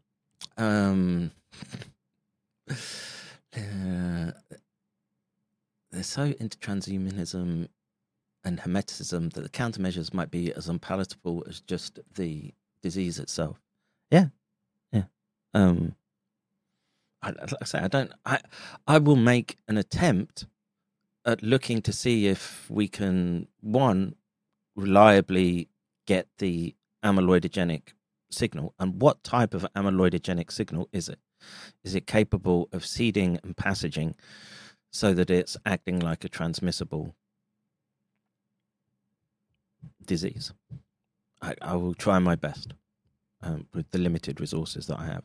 And the thing is, if there were people that were really serious about what's actually going on, they should just be saying to me, okay, you don't worry about those research expenses, we've got those covered. Find the answer to that question. And maybe they've just they've decided they'd rather go with someone else. I don't know. They've got the infrastructure to do it. Would they be? The question is, who would they be working for, and who would they give that data to? And there you get into the ethics of the science and the moral and ethical questions about who should and shouldn't be doing this type of research. All right. Anyway, Prions are causative agents of transmissible and fatal neurodegenerative diseases of humans. Yes, animals. Yes. Prion diseases characterized by the accumulation in the brain of infectious prion protein derived after structural transitions from its host-encoded cellular isoform PRPC. CWD is the only prion disease known to affect both free-roaming and farmed animals. Cervid species naturally affected by CWD include white-tailed deer, mule deer, red deer, moose, and reindeer. As of today, it has been identified in 30 US states with a prevalence as high as 40% in certain endemic areas. Look, that's a fucking extraordinary number, right? I don't know, how long does a deer live? Like 5 years? Can't be more than that, right?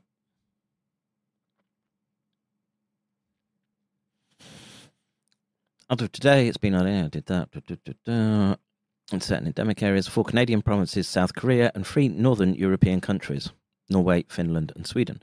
For most prion diseases, with the exception of scrapie and CWD, infectious prions are mostly confined to the central nervous system. In contrast, in cervids affected with CWD, infectivity has been found in the lymphatic system, salivary gland, intestinal tract, muscles, antler velvet, blood, urine, saliva, and feces. I might take issue about the confining to the nervous system of other prions. More recent data with more sensitive techniques does find that its tissue tropism is more widespread.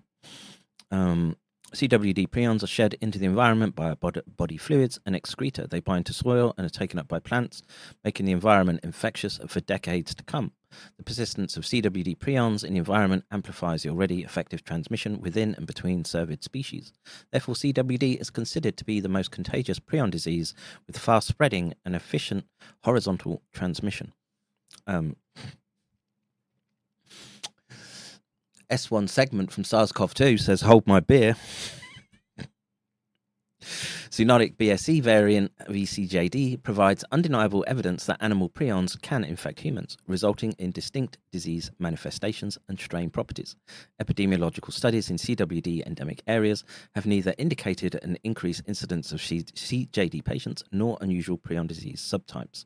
Numerous studies assessing the zoonotic potential of CWD both in vitro and in vivo overall conclude that the risk of CWD crossing the human barrier is low. We looked at this the other week. However, prions are dynamic and evolving, and interspecies passage of CWD can result in prion adaptation to new host species. The existence of more than one CWD strain may contribute to higher heterogeneity in disease and transmission profiles. In vitro studies using protein misfolding cyclic amplification demonstrated that PRP-CWD can convert human PRPC into PRP-CWD. However, this was achieved efficiently only after prion strain stabilization and adaptation in vitro or in vivo. Efficiency of PMCA conversion also depended on a human PRP polymorphism at position 129, methionine, valine, affecting susceptibility to prion diseases in humans, especially in the only to date known human prion disease acquired after animal prions crossed the species barrier.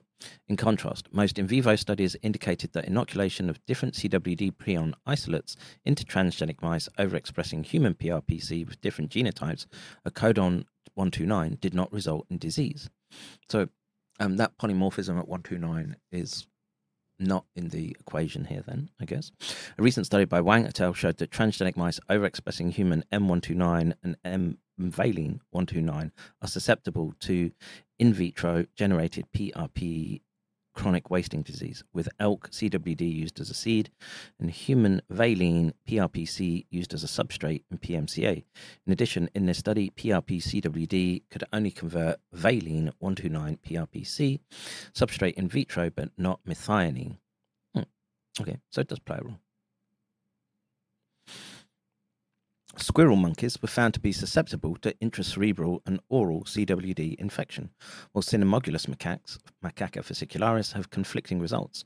Race and collaborators have reported that the latter non-human primate model was not susceptible to CWD, while a consortium study, including our group, reported an atypical phenotype and positive real-time quaking-induced conversion and PMC assays in harvested tissues from macaques after challenge with CWD using different routes of inoculation. The human species barrier to CWD infection is presented as strong by most of the studies, yet these findings are still a matter of debate. In the absence of effective management strategies, the prevalence of CWD, the affected geographical areas, and the host species range of CWD are increasing, and with that, the potential for human exposure to CWD prions is also increasing. In addition, infectious prions have been found in skeletal muscle and antler velvet in infected cervids, raising yet more concerns about zoonotic transmission of CWD through venison consumption and/or application of cervid products in traditional medicines. In this study, we evaluated the zoonotic potential of CWD using a transgenic mouse model overexpressing human M129PRPC. We inoculated TG650 mice intracerebrally with 2 deer isolates, Wisconsin 1 and 116AG. We demonstrate that this transgenic line was susceptible to infection with CWD prions and displayed a distinct leading clinical sign, an atypical PRP-SC signature and unusual fecal shedding of infectious prions. Importantly, these prions generated by the human PRP transgenic mice were transmissible upon passage.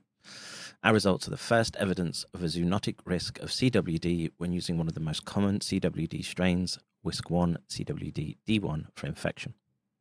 We demonstrated in a human transgenic mouse model that the species barrier for transmission of CWD to humans is not absolute.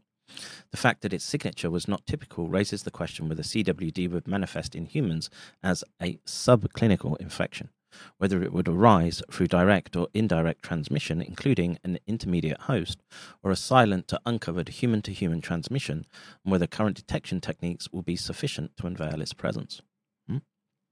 All important questions.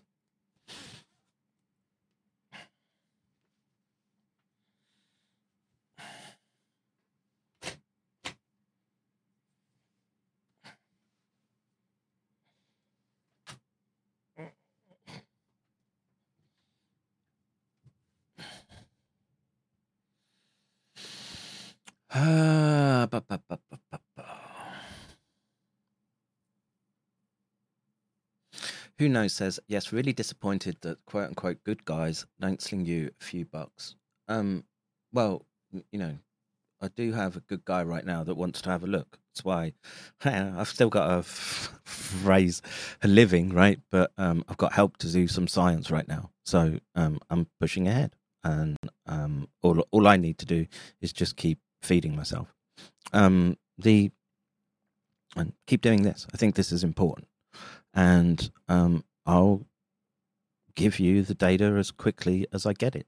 It'll take a little while, but you know, when I set out to do science, the results are, how should we say, usually interesting. All right, so let's see. Study has the approval of Canadian Human Ethics Boards for the use of CJD isolates and strictly follow the guidelines of the Canadian Council for Animal Care. All experiments detailed. PRION material. PRION isolates were prepared separately. 20% WV brain homogenates in phosphate buffered saline using MP Biomedical's Fast Prep 24 homogenizer. Aliquots were stored at -80 until further use. Homogenization and aliquoting of CWD isolates was done in 2 different laboratories. During handling, gloves were changed between CWD isolates to avoid any cross-contamination. WISC1 deer isolate was obtained upon experimentation, infection of white-tailed deer, wild-type PRMP genotype, orally dosed with CWD inoculum from hunter-harvested deer. This isolate was characterized as a WISC1 strain. The 116AG isolate was a field isolate from an animal with a polymorphic PRMP genotype, whatever that is, QQQ, whatever. It was from a 5-year-old wild male, white-tailed deer that was reported to exhibit clinical signs of wasting syndrome and was tested positive for CWD after its death in the field. Except for residue 116, no other polymorphisms were found in the PRMP gene of this animal as a positive control for Western blots. We used MM1, SCJD, MM2B, VCJD brain tissues, kindly provided by Stephanie Hake, that were handled in a separate laboratory. Fecal homogenates were prepared according to a well-established protocol in a lab. Briefly, fecal pellets collected from CWD inoculated TG50 mice and age-matched controls were weighed and prepared in fecal extraction buffer composed of 20 millimolar sodium phosphate. I'm interested in these technical details at the moment, so you'll have to bear with me as I read through them. 140 millimolar sodium chloride, tween PMSF, 1 times complete protease inhibitors at final concentration of 20%. Fecal pellets were homogenized in MP Biomedical's Fast Prep 24 homogenizer and placed on a rotary shaker for 1 hour at room temperature, then centrifuged at 18,000 G for 5 minutes. Supernatants were collected. Fecal homogenate 1 ml was mixed with N-lauryl sarcosine at a final concentration of 2% and incubated at 37 degrees C with constant shaking at 1400 RPM for 30 minutes. The samples were adjusted to 0.3% sodium phosphotungstic acid by adding a stock solution containing 4% naphtha and 170 millimolar magnesium chloride, incubated for 2 hours at 37 degrees C with constant shaking, centrifuged for 30 minutes maximum at room temperature. Pellets were washed using cell lysis buffer, and resuspended. So all animal suspensions, transmissions in TG650 and Bank-Vol models are summarized in this scheme. So the Bank-Vol, remember, is a universal recipient to all prions. We should delve into why that is the case, but, time and that. We use TG650 mice, a transgenic mouse line that overexpresses human PRPC, approximately 6-fold. The lifespan of these animals is about 2.5 years, and they're not known to develop any spontaneous prion disease.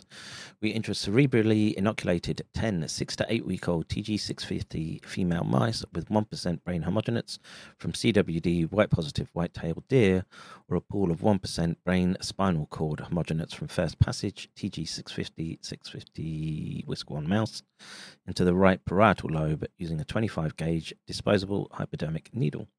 Only female mice were used to prevent serious fighting between male mice. Alongside the CWD inoculated TG650 mice, we also had 9 uninoculated TG650 age-matched controls. Strict guidelines were followed to avoid cross-contamination between the CWD isolates during the inoculation procedure and throughout the course of the experiment. No human prion-infected materials were handled in the animal facility where the inoculated TG650 mice were housed. We also inoculated Bank-Vols expressing methionine at position 109, the PRMP gene. 2 to 3 months old male and female Bank-Vols were intracerebral inoculated, or 10% fecal homogenates that were sonicated in 2-second bursts, followed by a rest time of 1 second for 8 minutes. Sonication was used to damage nucleic acids and inactivate bacteria and viruses with minimal effects on protein titers. For second passage, a set of 4 Bank-Vols was inoculated with brain homogenates from Bank-Vol 3430. Inoculated animals were initially monitored once a week. Upon onset of clinical signs, in this particular, an atypical case, myoclonus, that were monitored daily at terminal stage of disease. Clinical mice and Bank-Vols were exhibiting rigid tail, rough coat, gait abnormalities, ataxia, kyphosis, and cycles of weight loss and gain. We defined animals with subtle clinical signs as those that developed some subtle or transient signs that did not progress during the course of the experiment. However, all of these animals had the myoclonus. Animals with terminal clinical signs were those with confirmatory prion signs that did progress and reach terminal stage of disease. Experimental endpoints, animals were anesthetized and then euthanized by CO2 overdose. After perfusion of animals, brains were collected and either fixed in formalin or frozen at -80. Experimental termination endpoints were predetermined for TG650 mice. 1 mouse was found dead 213 days post-infection and therefore was excluded from the analysis of whisk-1 mice. We also excluded 3 animals from the analysis of 116AG, inoculated TG650 mice, 2 that were found dead, and 1 which was euthanized because of a humane endpoint. So, I'm interested in all of this, sorry. So, fixed sagittal sections of brains from 6 CWD inoculated animals and 2 of their age-matched counterparts were paraffin embedded. Serial sections of 5 micrometer thickness were cut and stained using H&E to evaluate spongiform changes. For IHC, for a first set of slides, we used guanidine thiocyanate denaturation. Sagittal sections were pre-treated with high-pressure autoclaving for 30 minutes in citric acid, followed by treatment with 98% formic acid for 10 minutes and 4 molar, GDN, SCN, guanidine thiocyanate for 2 hours at room temperature. I mean, this is a lot of beating up that you're doing to the tissue. I'm kind of surprised it still stays on the slides, but I guess it does. We'll have a look, I suppose. Slides were treated, we did that bit. Let's see. Abnormal PRP accumulation was examined using a commercially available ARC animal research kit, HRP kit, DACO using the anti-PRP monoclonal antibody 12F10 for 30 minutes at 37 degrees C, and sections were counterstained with hematoxylin slides, were scanned using the Olympus VS1105S scanner, and images were analysed using only OLI, whatever software Olympus. All images were treated in a similar manner. PRP, RAS of Western blot detection. Yeah, I'm less interested in this. Preparation of recombinant substrate. Yeah, so RT quick assay. So for brain, spinal cord, small intestine, colon, fecal homogenates, real-time quick was performed as described previously. Briefly, reactions were set up in assay buffer containing 20 millimeter sodium phosphate, 10 micromolar thioflavin, recombinant mouse, human or bankfold PRP substrate stated in the figure legends. Octuplicate reactions were seeded each time with 2 microliter of serially diluted homogenates, starting from 10 to the -1 from CWD infected mice or bankfolds. Tissue homogenate seeds were tenfold serially diluted in RT quick seed dilution buffer. The plate was sealed with NUNC amplification tape and placed in BMG LabTech Fluostar, a mega fluorescence plate reader that was preheated to 42 degrees for a total of 50 hours, or with an additional step of substrate replacement after 25 hours, with cycles of 1 minute double orbital shaking and 1 minute resting throughout the assay. Time for substrate replacement cycling was stopped after 25 hours, and 90 microliters of the reaction mixture were replaced with fresh assay buffer containing RPRP. Cycling was continued up to the end. Thioflavin fluorescence signals of each well were read and documented every 15 minutes, and the values of the relative fluorescence were plotted as the average octuplicate reactions. Yeah, okay. Let's give this. So, to assess and understand the zoonotic potential of CWD, we transmitted CWD prions from deer without prior adaptation in vivo or in vitro amplification to TG650 mice overexpressing homozygous M129PRPC. We inoculated intracerebrally TG650 mice, temper group with brain homogenates of CWD positive white-tailed deer, to investigate potential differences in the ability of CW strains to infect TG650 mice. 2 isolates harboring different strains of CWD were used. Wisconsin 1, strain derived from white-tailed deer expressing the cervid wild type. An isolate from white-tailed, yeah, we've done all this before. 9 age-matched controls. Humanized mice are susceptible to CWD prions. In cervids affected with CWD, the clinical presentation is mainly that of a wasting syndrome. Clinical manifestations such as behavioral changes, depression, isolation from the herd, excessive salivation, polyuria, and teeth grinding are also observed. However, in rodent models of prion disease, including CWD inoculated models, we usually anticipate neurological signs such as ataxia, gait abnormalities, weakness, rigid tail, kyphosis, and behavioral changes such as isolation, wasting, irresponsiveness, and weight loss. We closely monitored TG650 CWD inoculated mice and the age-matched non-infected controls for progressive signs of prion disease. Starting at 365 30 days post-infection, we observed that 93.75% of the mice, irrespective of the inoculum, developed myoclonus as diagnosed by a veterinarian. See video online.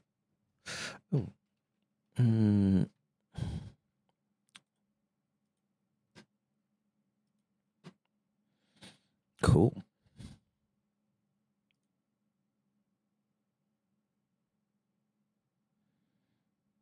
Gonna play.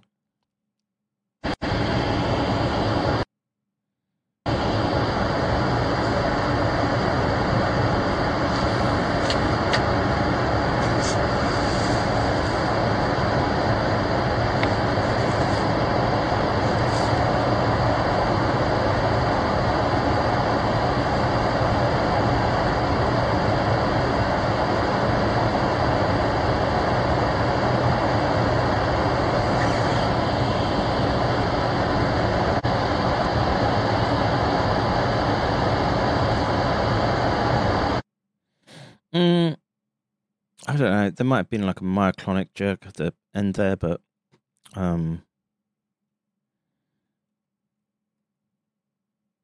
file 6.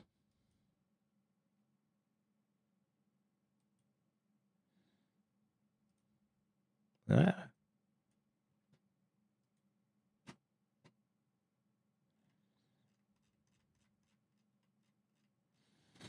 That was the only video. I mean, the posture looked abnormal as it was sort of sitting. Problems with its rear legs, but mm.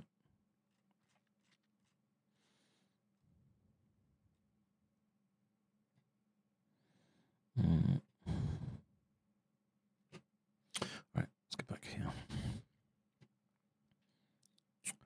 Video 1 online resource. Was there just one video?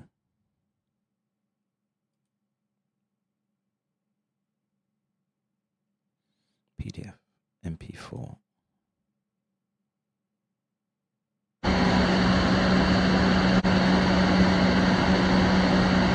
So it's stiff tail, coat, obviously, immediate signs. That's that video. That was quick.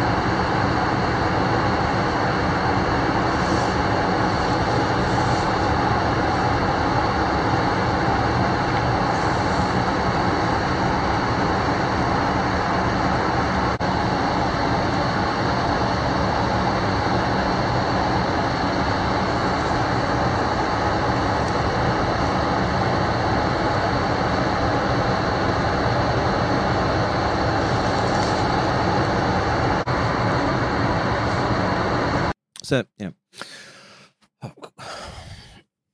you don't have long when you're looking like that. And, why are these clips important? Why are we looking at this? So, just refresh what it is that we're looking at. So these are mice that are overexpressing the human PRP, I think it was the methionine at 129, that have now become susceptible to intracerebral presentation of, and this is the standard way that it's done.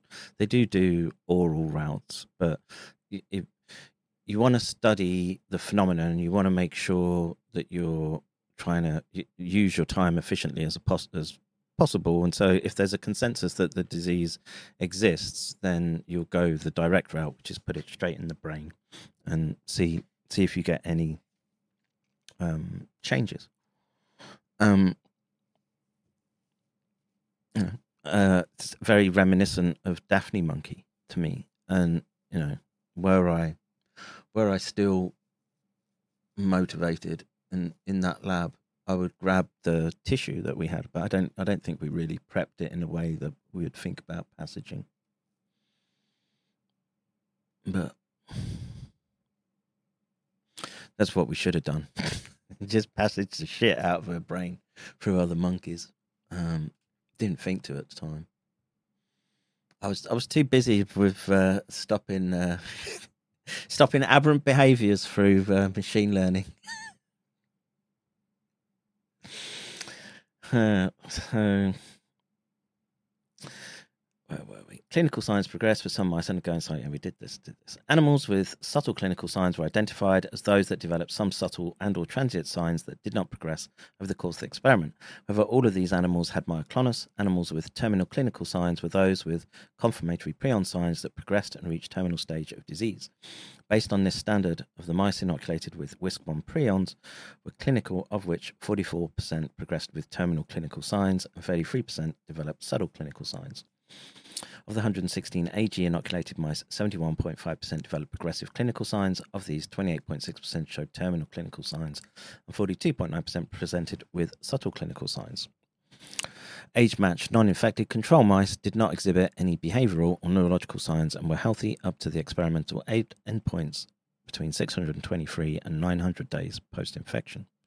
We used RT-quick assay, a highly sensitive in vitro conversion technique demonstrated by the sensitivity of animal bioassays to detect the presence of PRP amyloid seeding activity in the brains of spinal cords and spleens of CWD inoculated TG650 mice.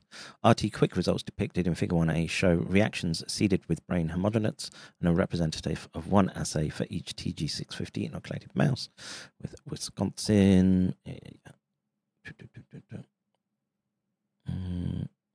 Each curve represents the average of 8 replicates for each tested dilution, 10 to the minus 1 to 10 to the minus 6. In addition, to achieve a better sensitivity of detection, we included a substrate replacement step after 25 hours reaction time, where 90% of the reaction mixture was replaced with fresh assay buffer containing recombinant PRP, and RT-QuIC runs was carried on up to 60 hours. This step improves sensitivity of detection of low-level prion seeding activity in tissue and fluids. Brain homogenates of age-matched non-infected control mice were also tested for each RT-QuIC run. An age-matched negative control was used as internal negative control, and were consistently negative. WISC1 and CJD brain homogenates were used as positive controls. We considered dilution to be positive when 50% or more of the replicates turned positive, inconclusive when less than 50% of the replicates were positive, and negative when none of the replicates turned positive. So,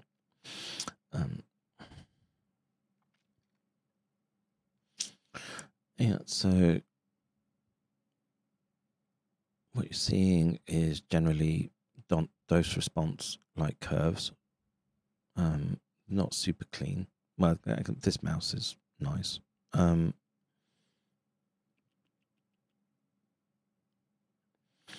wonder why they get these dropouts. Anyway, depending on how much faith you want to put in this RT-QuIC, it's a commercial kit now. So, I mean, the mechanism of it is, it's simple, right? You're just looking for a cross reaction and the binding of thioflavin and immunofluorescence. From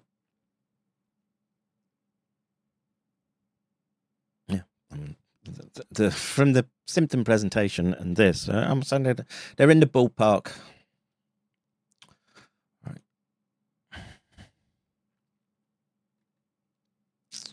All right, so RT-QuIC results summarized in the heat map.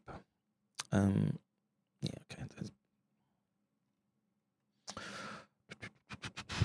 Brains of all mice inoculated. What I want to see is only Western blots, but the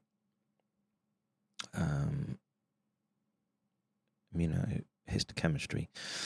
But often with these PRION, they're looking for this 25 kilodalton signal, and there's the control with scrapey CJD, and you can see that, yeah, there are light bands there.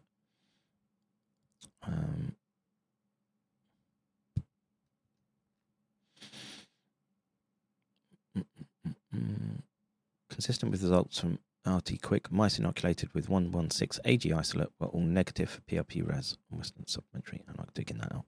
We formed neuropathological analysis to assess spongiosis and abnormal PRP deposition, which are undeniable hallmarks to diagnose prion diseases. First, we analysed spongiform lesions in the grey matter of WISC1 inoculated TG650 mice and their age-matched negative controls. No difference in spongiform degeneration was observed between CWD inoculated animals and negative controls. At this stage, CWD inoculated and non-inoculated TG650 mice were old, and vacuolar changes were present equally in their brains due to natural aging process. Next, we performed immunohistochemical analysis of the brain tissue from WISC1 inoculated mice to detect the disease-associated PRP deposits. Age-matched negative controls were used to set a baseline of normal PRP staining and determine non-disease-associated PRP aggregates. Brain tissues were stained with monoclonal antibody 12F10 using 2 different staining protocols with either PK digestion or guanidine thiocyanate denaturation. We only considered a sample positive if abnormal PRP deposits were detected with both protocols. IHC revealed abnormal PRP deposits, mainly located in the thalamus, hypothalamus, midbrain, pons areas of 1 mouse out of the 6 inoculated mice that were tested. PRP deposits showed granular morphology surrounding the cells in these areas. Pericellular staining observed in circumscribed areas of mouse 328 is different from typical PRP deposits seen in prion diseases, such as synaptic or plaque-like deposits. Well, I mean, again, what are you looking for? You're just looking for that antibody to pick up, and you're looking for darker patches, which is basically what you're seeing here.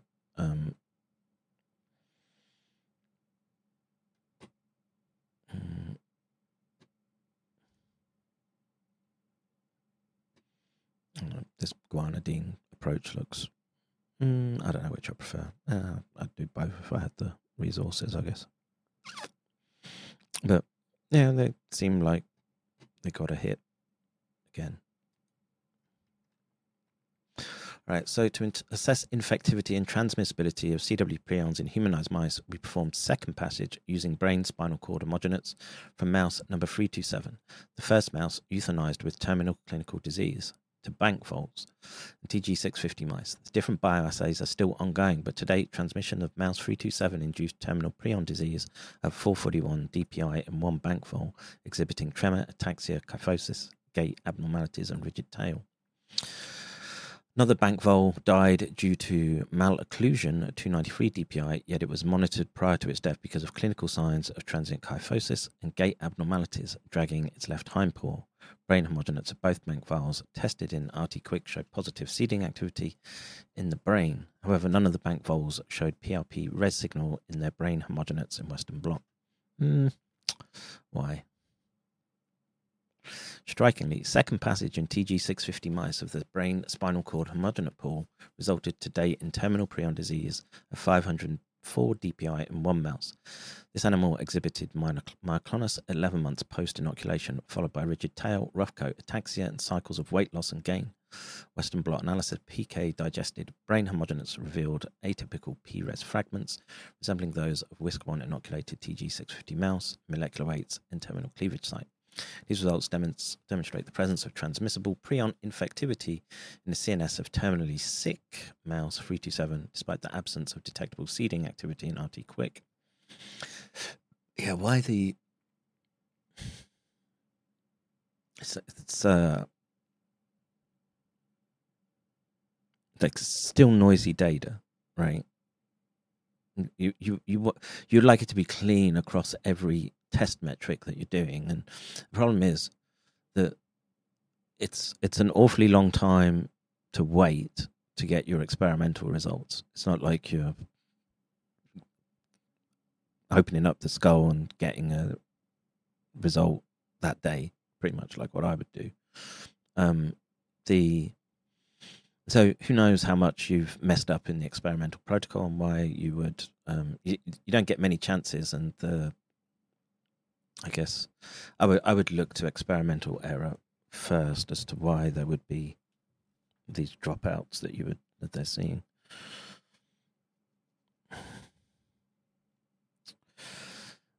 CWD inoculated human mice shed infectious prions in feces. CWD prions are excreted in feces of infected preclinical cervix. Therefore, we collected feces from symptomatic and asymptomatic mice, as well as their age-matched controls, between 600 and 50 days DPI. We analysed fecal homogenates by RT-Quick. We used mouse recombinant as a substrate, and as for the brain homogenates, substrate replacement for enhanced sensitivity. To verify whether fecal contents may contain inhibitors of amyloid formation, we performed spiking experiments. Now, what's interesting to me here is that they've used the mouse recombinant PRP and not the expressed one that the mouse would have had, being the transgenic model. Weird. Maybe I just read that wrong. I'm getting tired. It's nearly 3 a.m. Let's see. Yeah. Remarkably, 50% of the mice showed positive seeding activity in some replicates and dilutions. Whisk1 inoculated mouse 327 had consistently high levels of seeding activity with 75 to 100% of replicates. We confirmed these results using human RPRP. So, cross-species seeding, which is what they're trying to test, but they've gone mouse then to human.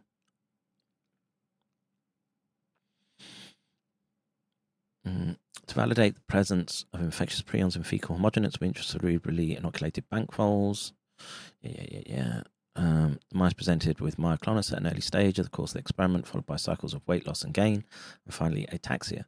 These mice were euthanized upon reaching terminal stage of the disease between 534 and 630 DPI. However, analysis of brain homogenates from these mice by Western blot were negative for PK-resistant PRP-SC.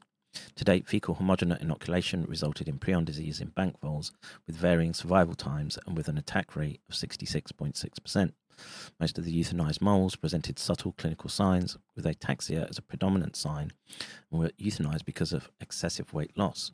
One bank vole presented with progressive weight loss, kyphosis, ataxia, gait abnormalities, and was euthanized upon reaching terminal disease stage. In all tested brain homogenates from bank voles inoculated with SWAN, fecal homogenates seeding activity was detected by RT-QuIC. Yep.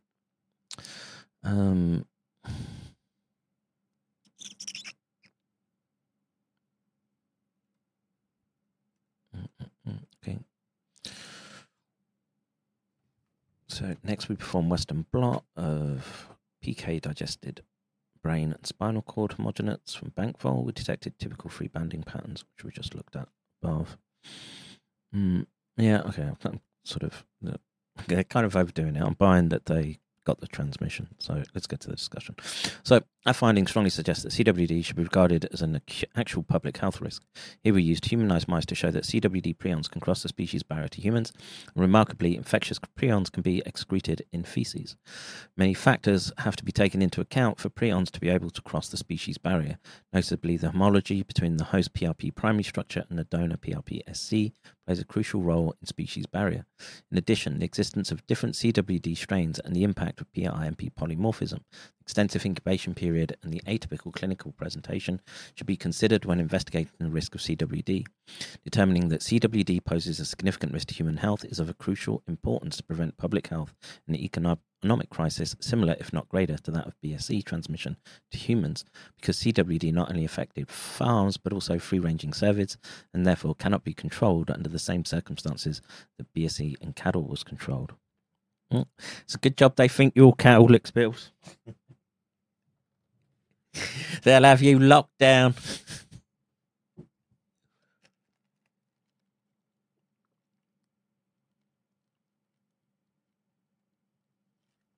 Good dog, he says. Sounds like a goth prion experiment. Yeah, it is.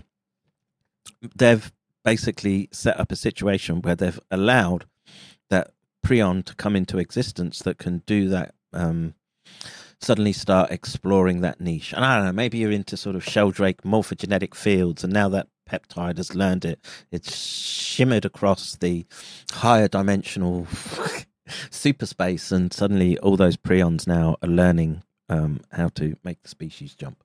I'm not sure I totally ascribe to that worldview, but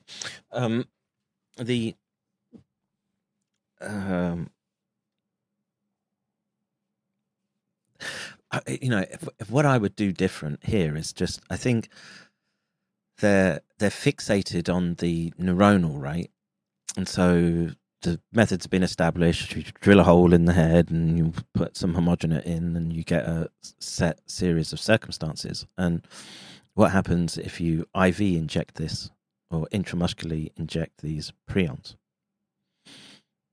That's something to check, right? You want to see that there's some overlap, and we know that there's a sort of very widespread of S1 subunit in rodent models.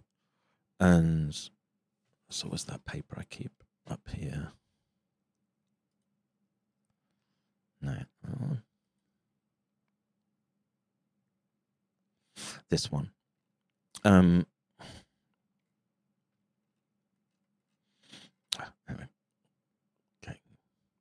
Sidetracked. But yeah, it could be considered gain of function in this instance. And what cost to do this biology? It's interesting for us to be looking at this. It's provided a good data point. I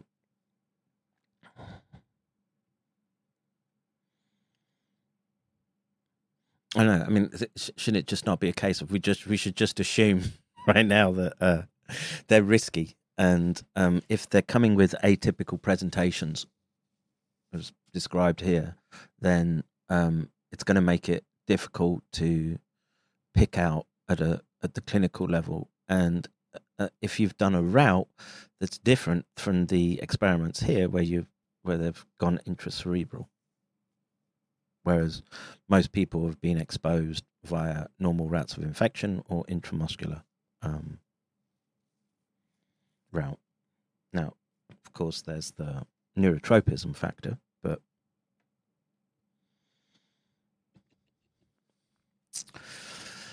let's see. Several studies have evaluated the susceptibility of humans to CWD. Most in vitro studies have found that CWD prions are capable to convert human PRPC, however, either the efficiency of the conversion was low or relied on protein modifications by denaturization. Our quick assay showed that CWD can seed conversion of human recombinant PRP. However, PRP-BSE did not seed it, making the veracity of these results questionable. Interesting. Transgenic mouse models overexpressing the human prion protein have been extensively used to assess the transmission of various human prions in vivo. Thus, they're also used as a model to test the zoonotic potential of prions from other species, such as cervids. Different transgenic lines with different polymorphisms at residues 129 expressing human PRPC at different expression levels and in variable tissues because of the transgene construct were used in these studies and affected with different sources of CWD prions. CWD transmission to humanized mice was assessed in all these studies by monitoring the clinical signs, examining the brain for neuropathology associated with prion disease and immunohistochemical staining for PRP deposits. Brains were also analysed by Western blot after PK digestion. Wilson and co-workers used an antigen immunoassay to screen for CWD, and Ray et al. Used RT-Quick to assess the PRP amyloid formation in the brain of CWD-inoculated humanized mice. In 3 of the in vivo studies, clinical signs were observed in a relatively small number of CWD-inoculated mice. Ray et al. Showed positive seeding in the brains of very few suspect animals. However, these results were inconsistent, and the authors questioned their significance. Prion disease could not be detected in any of the other studies. As RT-Quick assay was not available at the time of other reports, they might have missed subclinical manifestations in their CWD-inoculated humanized mice. Man, this is the problem that you're going to have. And subclinical presentations are going to, well, they could have impacts in unpredictable ways.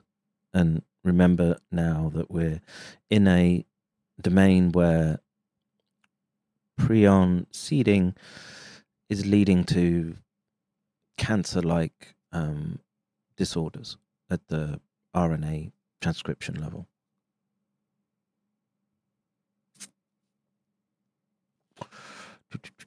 In addition, except for one study where the mice were kept up to 798 days DPI, in most of the studies, experiments were terminated between 500 and 600 DPI. In our study, TG50 mice were kept for up to 900 DPI, which is at least plus 15% of the survival compared to the longest study. This could be a significant asset to this line when it comes to human prion diseases with a very prolonged incubation period. In our study, inconclusive or negative seeding observed in 22% of inoculated mice, even with the substrate replacement step. Regards to the fact that mouse 327 was clinically sick, could be explained by low levels of prions in the brains of these mice. Nevertheless, prion infectivity was present and transmissible, which is the most relevant criterion to demonstrate the presence of prions, in case other assays provide inconclusive results.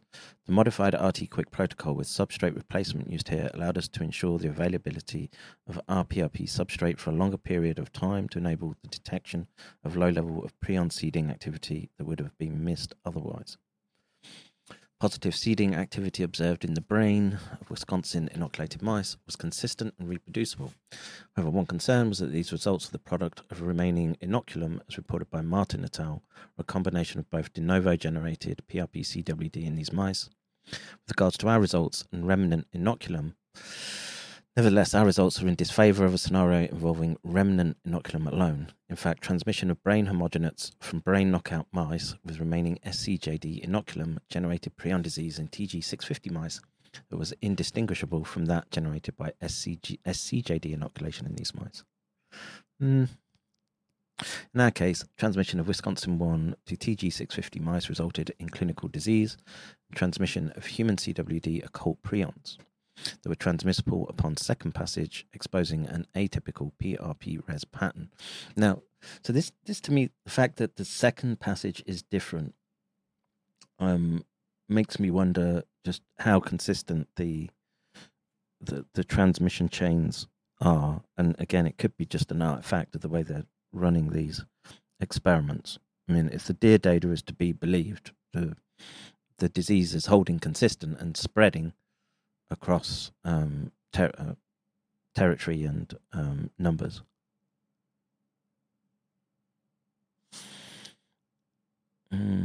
Let's see. Another argument is the distinct biochemical signature of PRP scrapie found in bank voles inoculated with Wisconsin fecal homogenates compared to BV WISC1 prions. In fact, the difference in the migration profile of the unglycosylated band, the glycoform ratio, and supplementary data, and this conformational stability are all strong indicators of distinct prion conformers and compelling arguments conflicting with the possibility of a remnant or spilled WISC1 inoculum TG650 mice.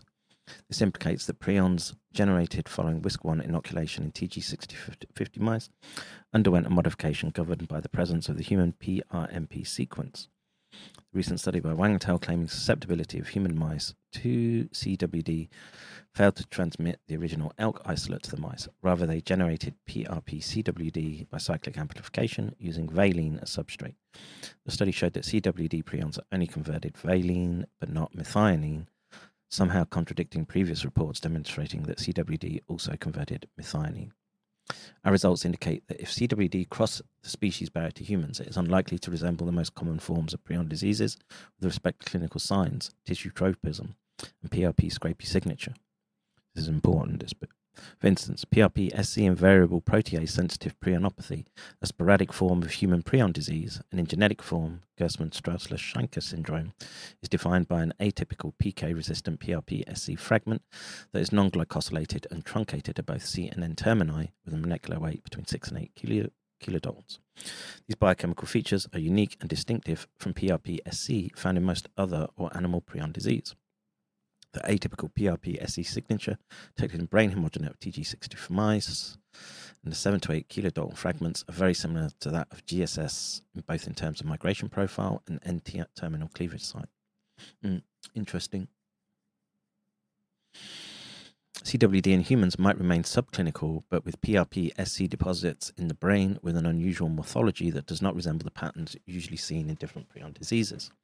Clinical with untraceable abnormal PRP, e.g. mouse 327, but still transmissible and uncovered upon subsequent passage, or prions have other reservoirs than the usual ones, hence the presence of infectivity in feces, suggesting potential for human-to-human transmission and a real iatrogenic risk that might be unrecognizable.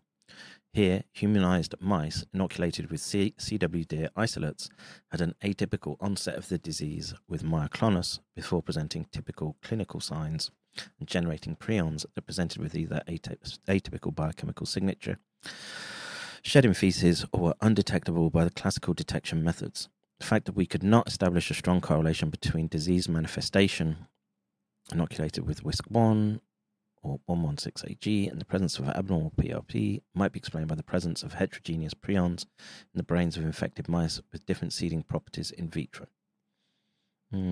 That's kind of a cop-out answer, but indeed such heterogeneity and distinct seeding activities and infectivity of abnormal PRP fragments was observed in VPSPR cases. We could not establish correlation between the presence of PRP-SC deposits in mouse number 328 and the absence of resistance PRP and Western blot, even though the prions present in the brain of this animal seeded the conversion of rPRP substrate very well. Mouse 321 was not available for immunohistochemistry, therefore we cannot draw a conclusion about abnormal PRP deposits in the brain of this animal, but we can conclude that there is a correlation between level of prion seeding and the detection of atypical PRP-res fragments present in the brain of this animal. We can only speculate that transmission of WISC1 to TG650 mice generated prions with characteristics that render them less prone to be unveiled with conventional methods. However, 77.7% of these mice showed prion seeding activity despite the absence of PK-resistant PRP-SC for most of them. Yeah, see, I wonder if you're just getting down to these fragmentary epitopes and they're just not picking them up.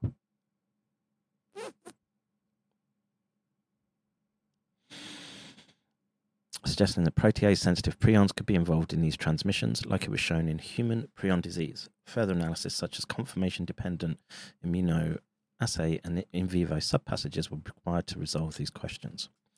The finding that infectious PRP-SC was shed in fecal material, CWD, infected mice, and induced clinical disease, different tropism, and typical free banding pattern in bank voles that is transmissible upon second passage is highly concerning for public health. The fact that this biochemical signature in bank voles resembles that of WISC1 original deer isolate and is different from that of BV WISC1 in the migration profile and the glycoform ratio is valid evidence that these results are not a product of contamination in our study. If CWD in humans is found to be contagious and transmissible among humans, as it is in cervids, which I would make the presumption that it is, the spread of the disease within humans might become endemic. In contrast to bank voles inoculated with fecal homogenates from mouse, so far we could not detect a PK-resistant scrapie fragment in brain homogenates of fecal homogenate. The presence of PRP-Res in these mice will allow us to determine if the molecular signature of CWD prions from the brain versus feces are the same. Previously, Bereng et al. Found the extraneural prions compared to neural prions helped more to overcome the species barrier to foreign prions. In addition, different strain types emerged from such serial transmission. Our data also suggests that prions found in the periphery may hold higher zoonotic potential than prions found in neural tissue. In fact, upon second passage, 50% of the TG650 mice inoculated with fecal homogenates from mouse 327 had succumbed with terminal disease to only 20% of brain spinal cord homogenates inoculated, suggesting that humanized CWD prions found in feces transmit disease more efficiently. Our results also suggest that epidemiological studies may have missed subclinical and atypical infections that might be transmissible undetected by gold standard tests, Western blot, ELISA, and immunohistochemistry. So ideally, an oral inoculation of mice with CWD prions would have mimicked best the natural route of exposure to acquired prion diseases like CWD. However, in our case, an oral inoculation would have been impossible considering the lifespan of the rodent models. It took an extended amount of time, over 2.5 years, to have a better idea of the extent of CW transmission in the TG650 model, even with intracerebral inoculation, usually the fastest way to induce prion diseases in a rodent model. Taking this into consideration, our study is the strongest proof of principle that CWD might be transmissible to humans. The overall risk for zoonotic transmission of CWD is likely lower than for BSE. However, rather than predicting the absolute zoonotic risk for CWD, our study indicates the possibility of atypical features in humans. Furthermore, our findings provide striking insights into how CWD might manifest in humans and the impact it may have on human health. We have used WISC1 CWD, one of the most common CWD strains, notably white-tailed deer prions, which have been shown to be more prone to generate human prions in vitro. This implies a high risk of exposure to this strain, for example through consumption of handling of infected carcasses, in contrast to rarer CWD strains, and therefore an actual risk for human health. Fecal shedding of infectious prions, if it occurs in humans, is particularly concerning because of potential human-to-human transmission and an adaptation of human chronic wasting disease. Overall, our findings suggest that chronic wasting disease surveillance in humans should encompass a wider spectrum of tissue organs tested and include new criteria in the diagnosis of potential patients. Yeah, and I would agree. The concern I have here is just the rampant, wide open path to abuse that this could take from authorities. You're going to find out how sovereign you really are when they your district has been found to be contaminated with transmissible human chronic wasting disease. You are battened down. You will get airdropped food supplies. Enjoy your Hunger Games. All right. Let's see. Let's go through some question. Bug chasing going to get real easy, I guess. Yes. If you are off the mark, there'd be funding and signal boosting you. Yes, that's true. Let's see. That map overlay was hilarious. The one that Charles did, yeah. Let's see. Forget Deagle. If you want real data, use Party Center for International Futures, used by military intelligence services. Deagle became famous for being mentioned once by Stratfor. Deagle was game data only. It even used to state the fact.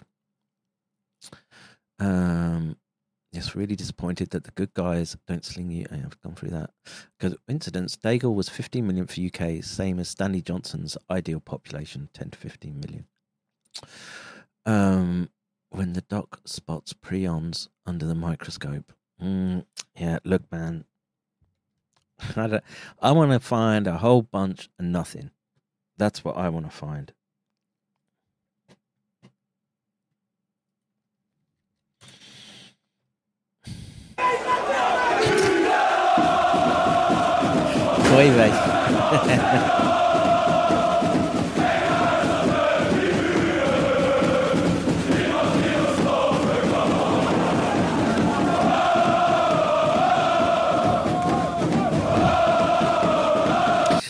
All right, shut it. Let's see. Saying that if we were a millionaire, wouldn't he? I'd be giving you a lab to play in. Right. Suspect is a white male. I mean, white-tailed deer. Grab a shotgun. This is interesting from UK Gov.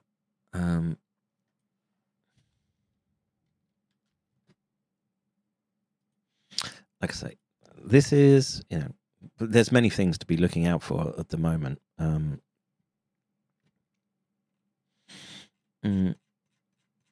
Yeah, I'll take a look at that one day. All right. Good idea to upload it to WTYL if you can. Yeah, look, if you want the videos, I'll give you the link here. Oh, let's go to here. This is what you want. Do this, do this.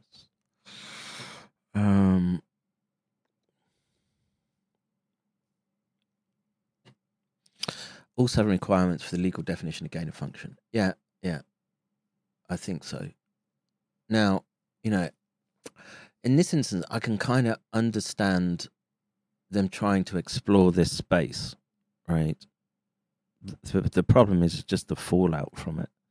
And if it's a consequence of man's manipulation in the past anyway, I don't know. I mean, you need to know if it's infectious in body fluids, etc. And like I say, if there's a novel prion mechanism being initiated and amplified across populations, I don't know. I'm just the kind of person that wants to know. Other people probably don't. Time to eat prions for breakfast. Yes. Let's see. Let's see. It was just chatting with a multimillionaire. It was just impossible to interest him in WTYL, Kevin. If you can't donate, spread the word and find donors. Yeah. Yeah. It's a unique take here. What can I say? If you have a few mil in the bank, you definitely don't want to get debanked, right? Well, give me an excuse to concentrate on scientific work. Did we look at file 4? I remember if we did.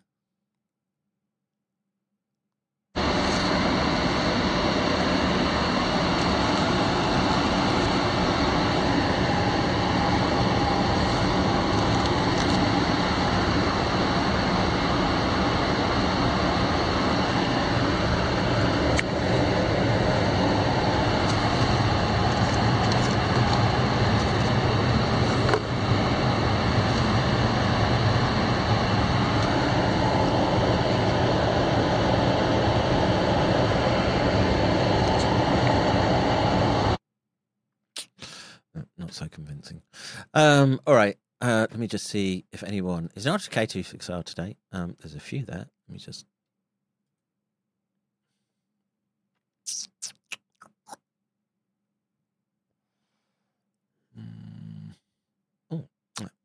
Volv, VM, Vex, Cheryl, More Damn Beans, and Gaza. Thank you. Thank you. Keep the stock in the fight. We're otherwise you'd be listening to planks talking about viruses ain't real. All right, folks. I'm out of here. I don't know when I'll see you again. How much this one will take out of me, but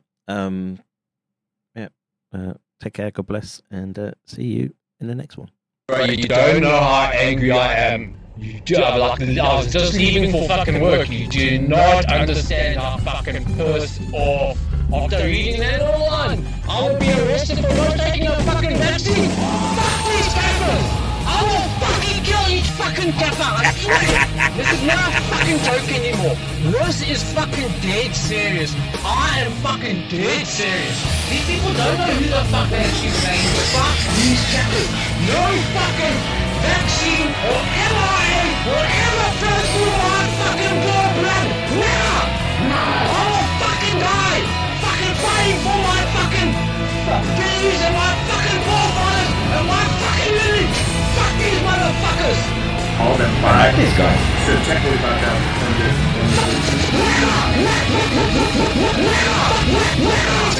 make it through. Boom.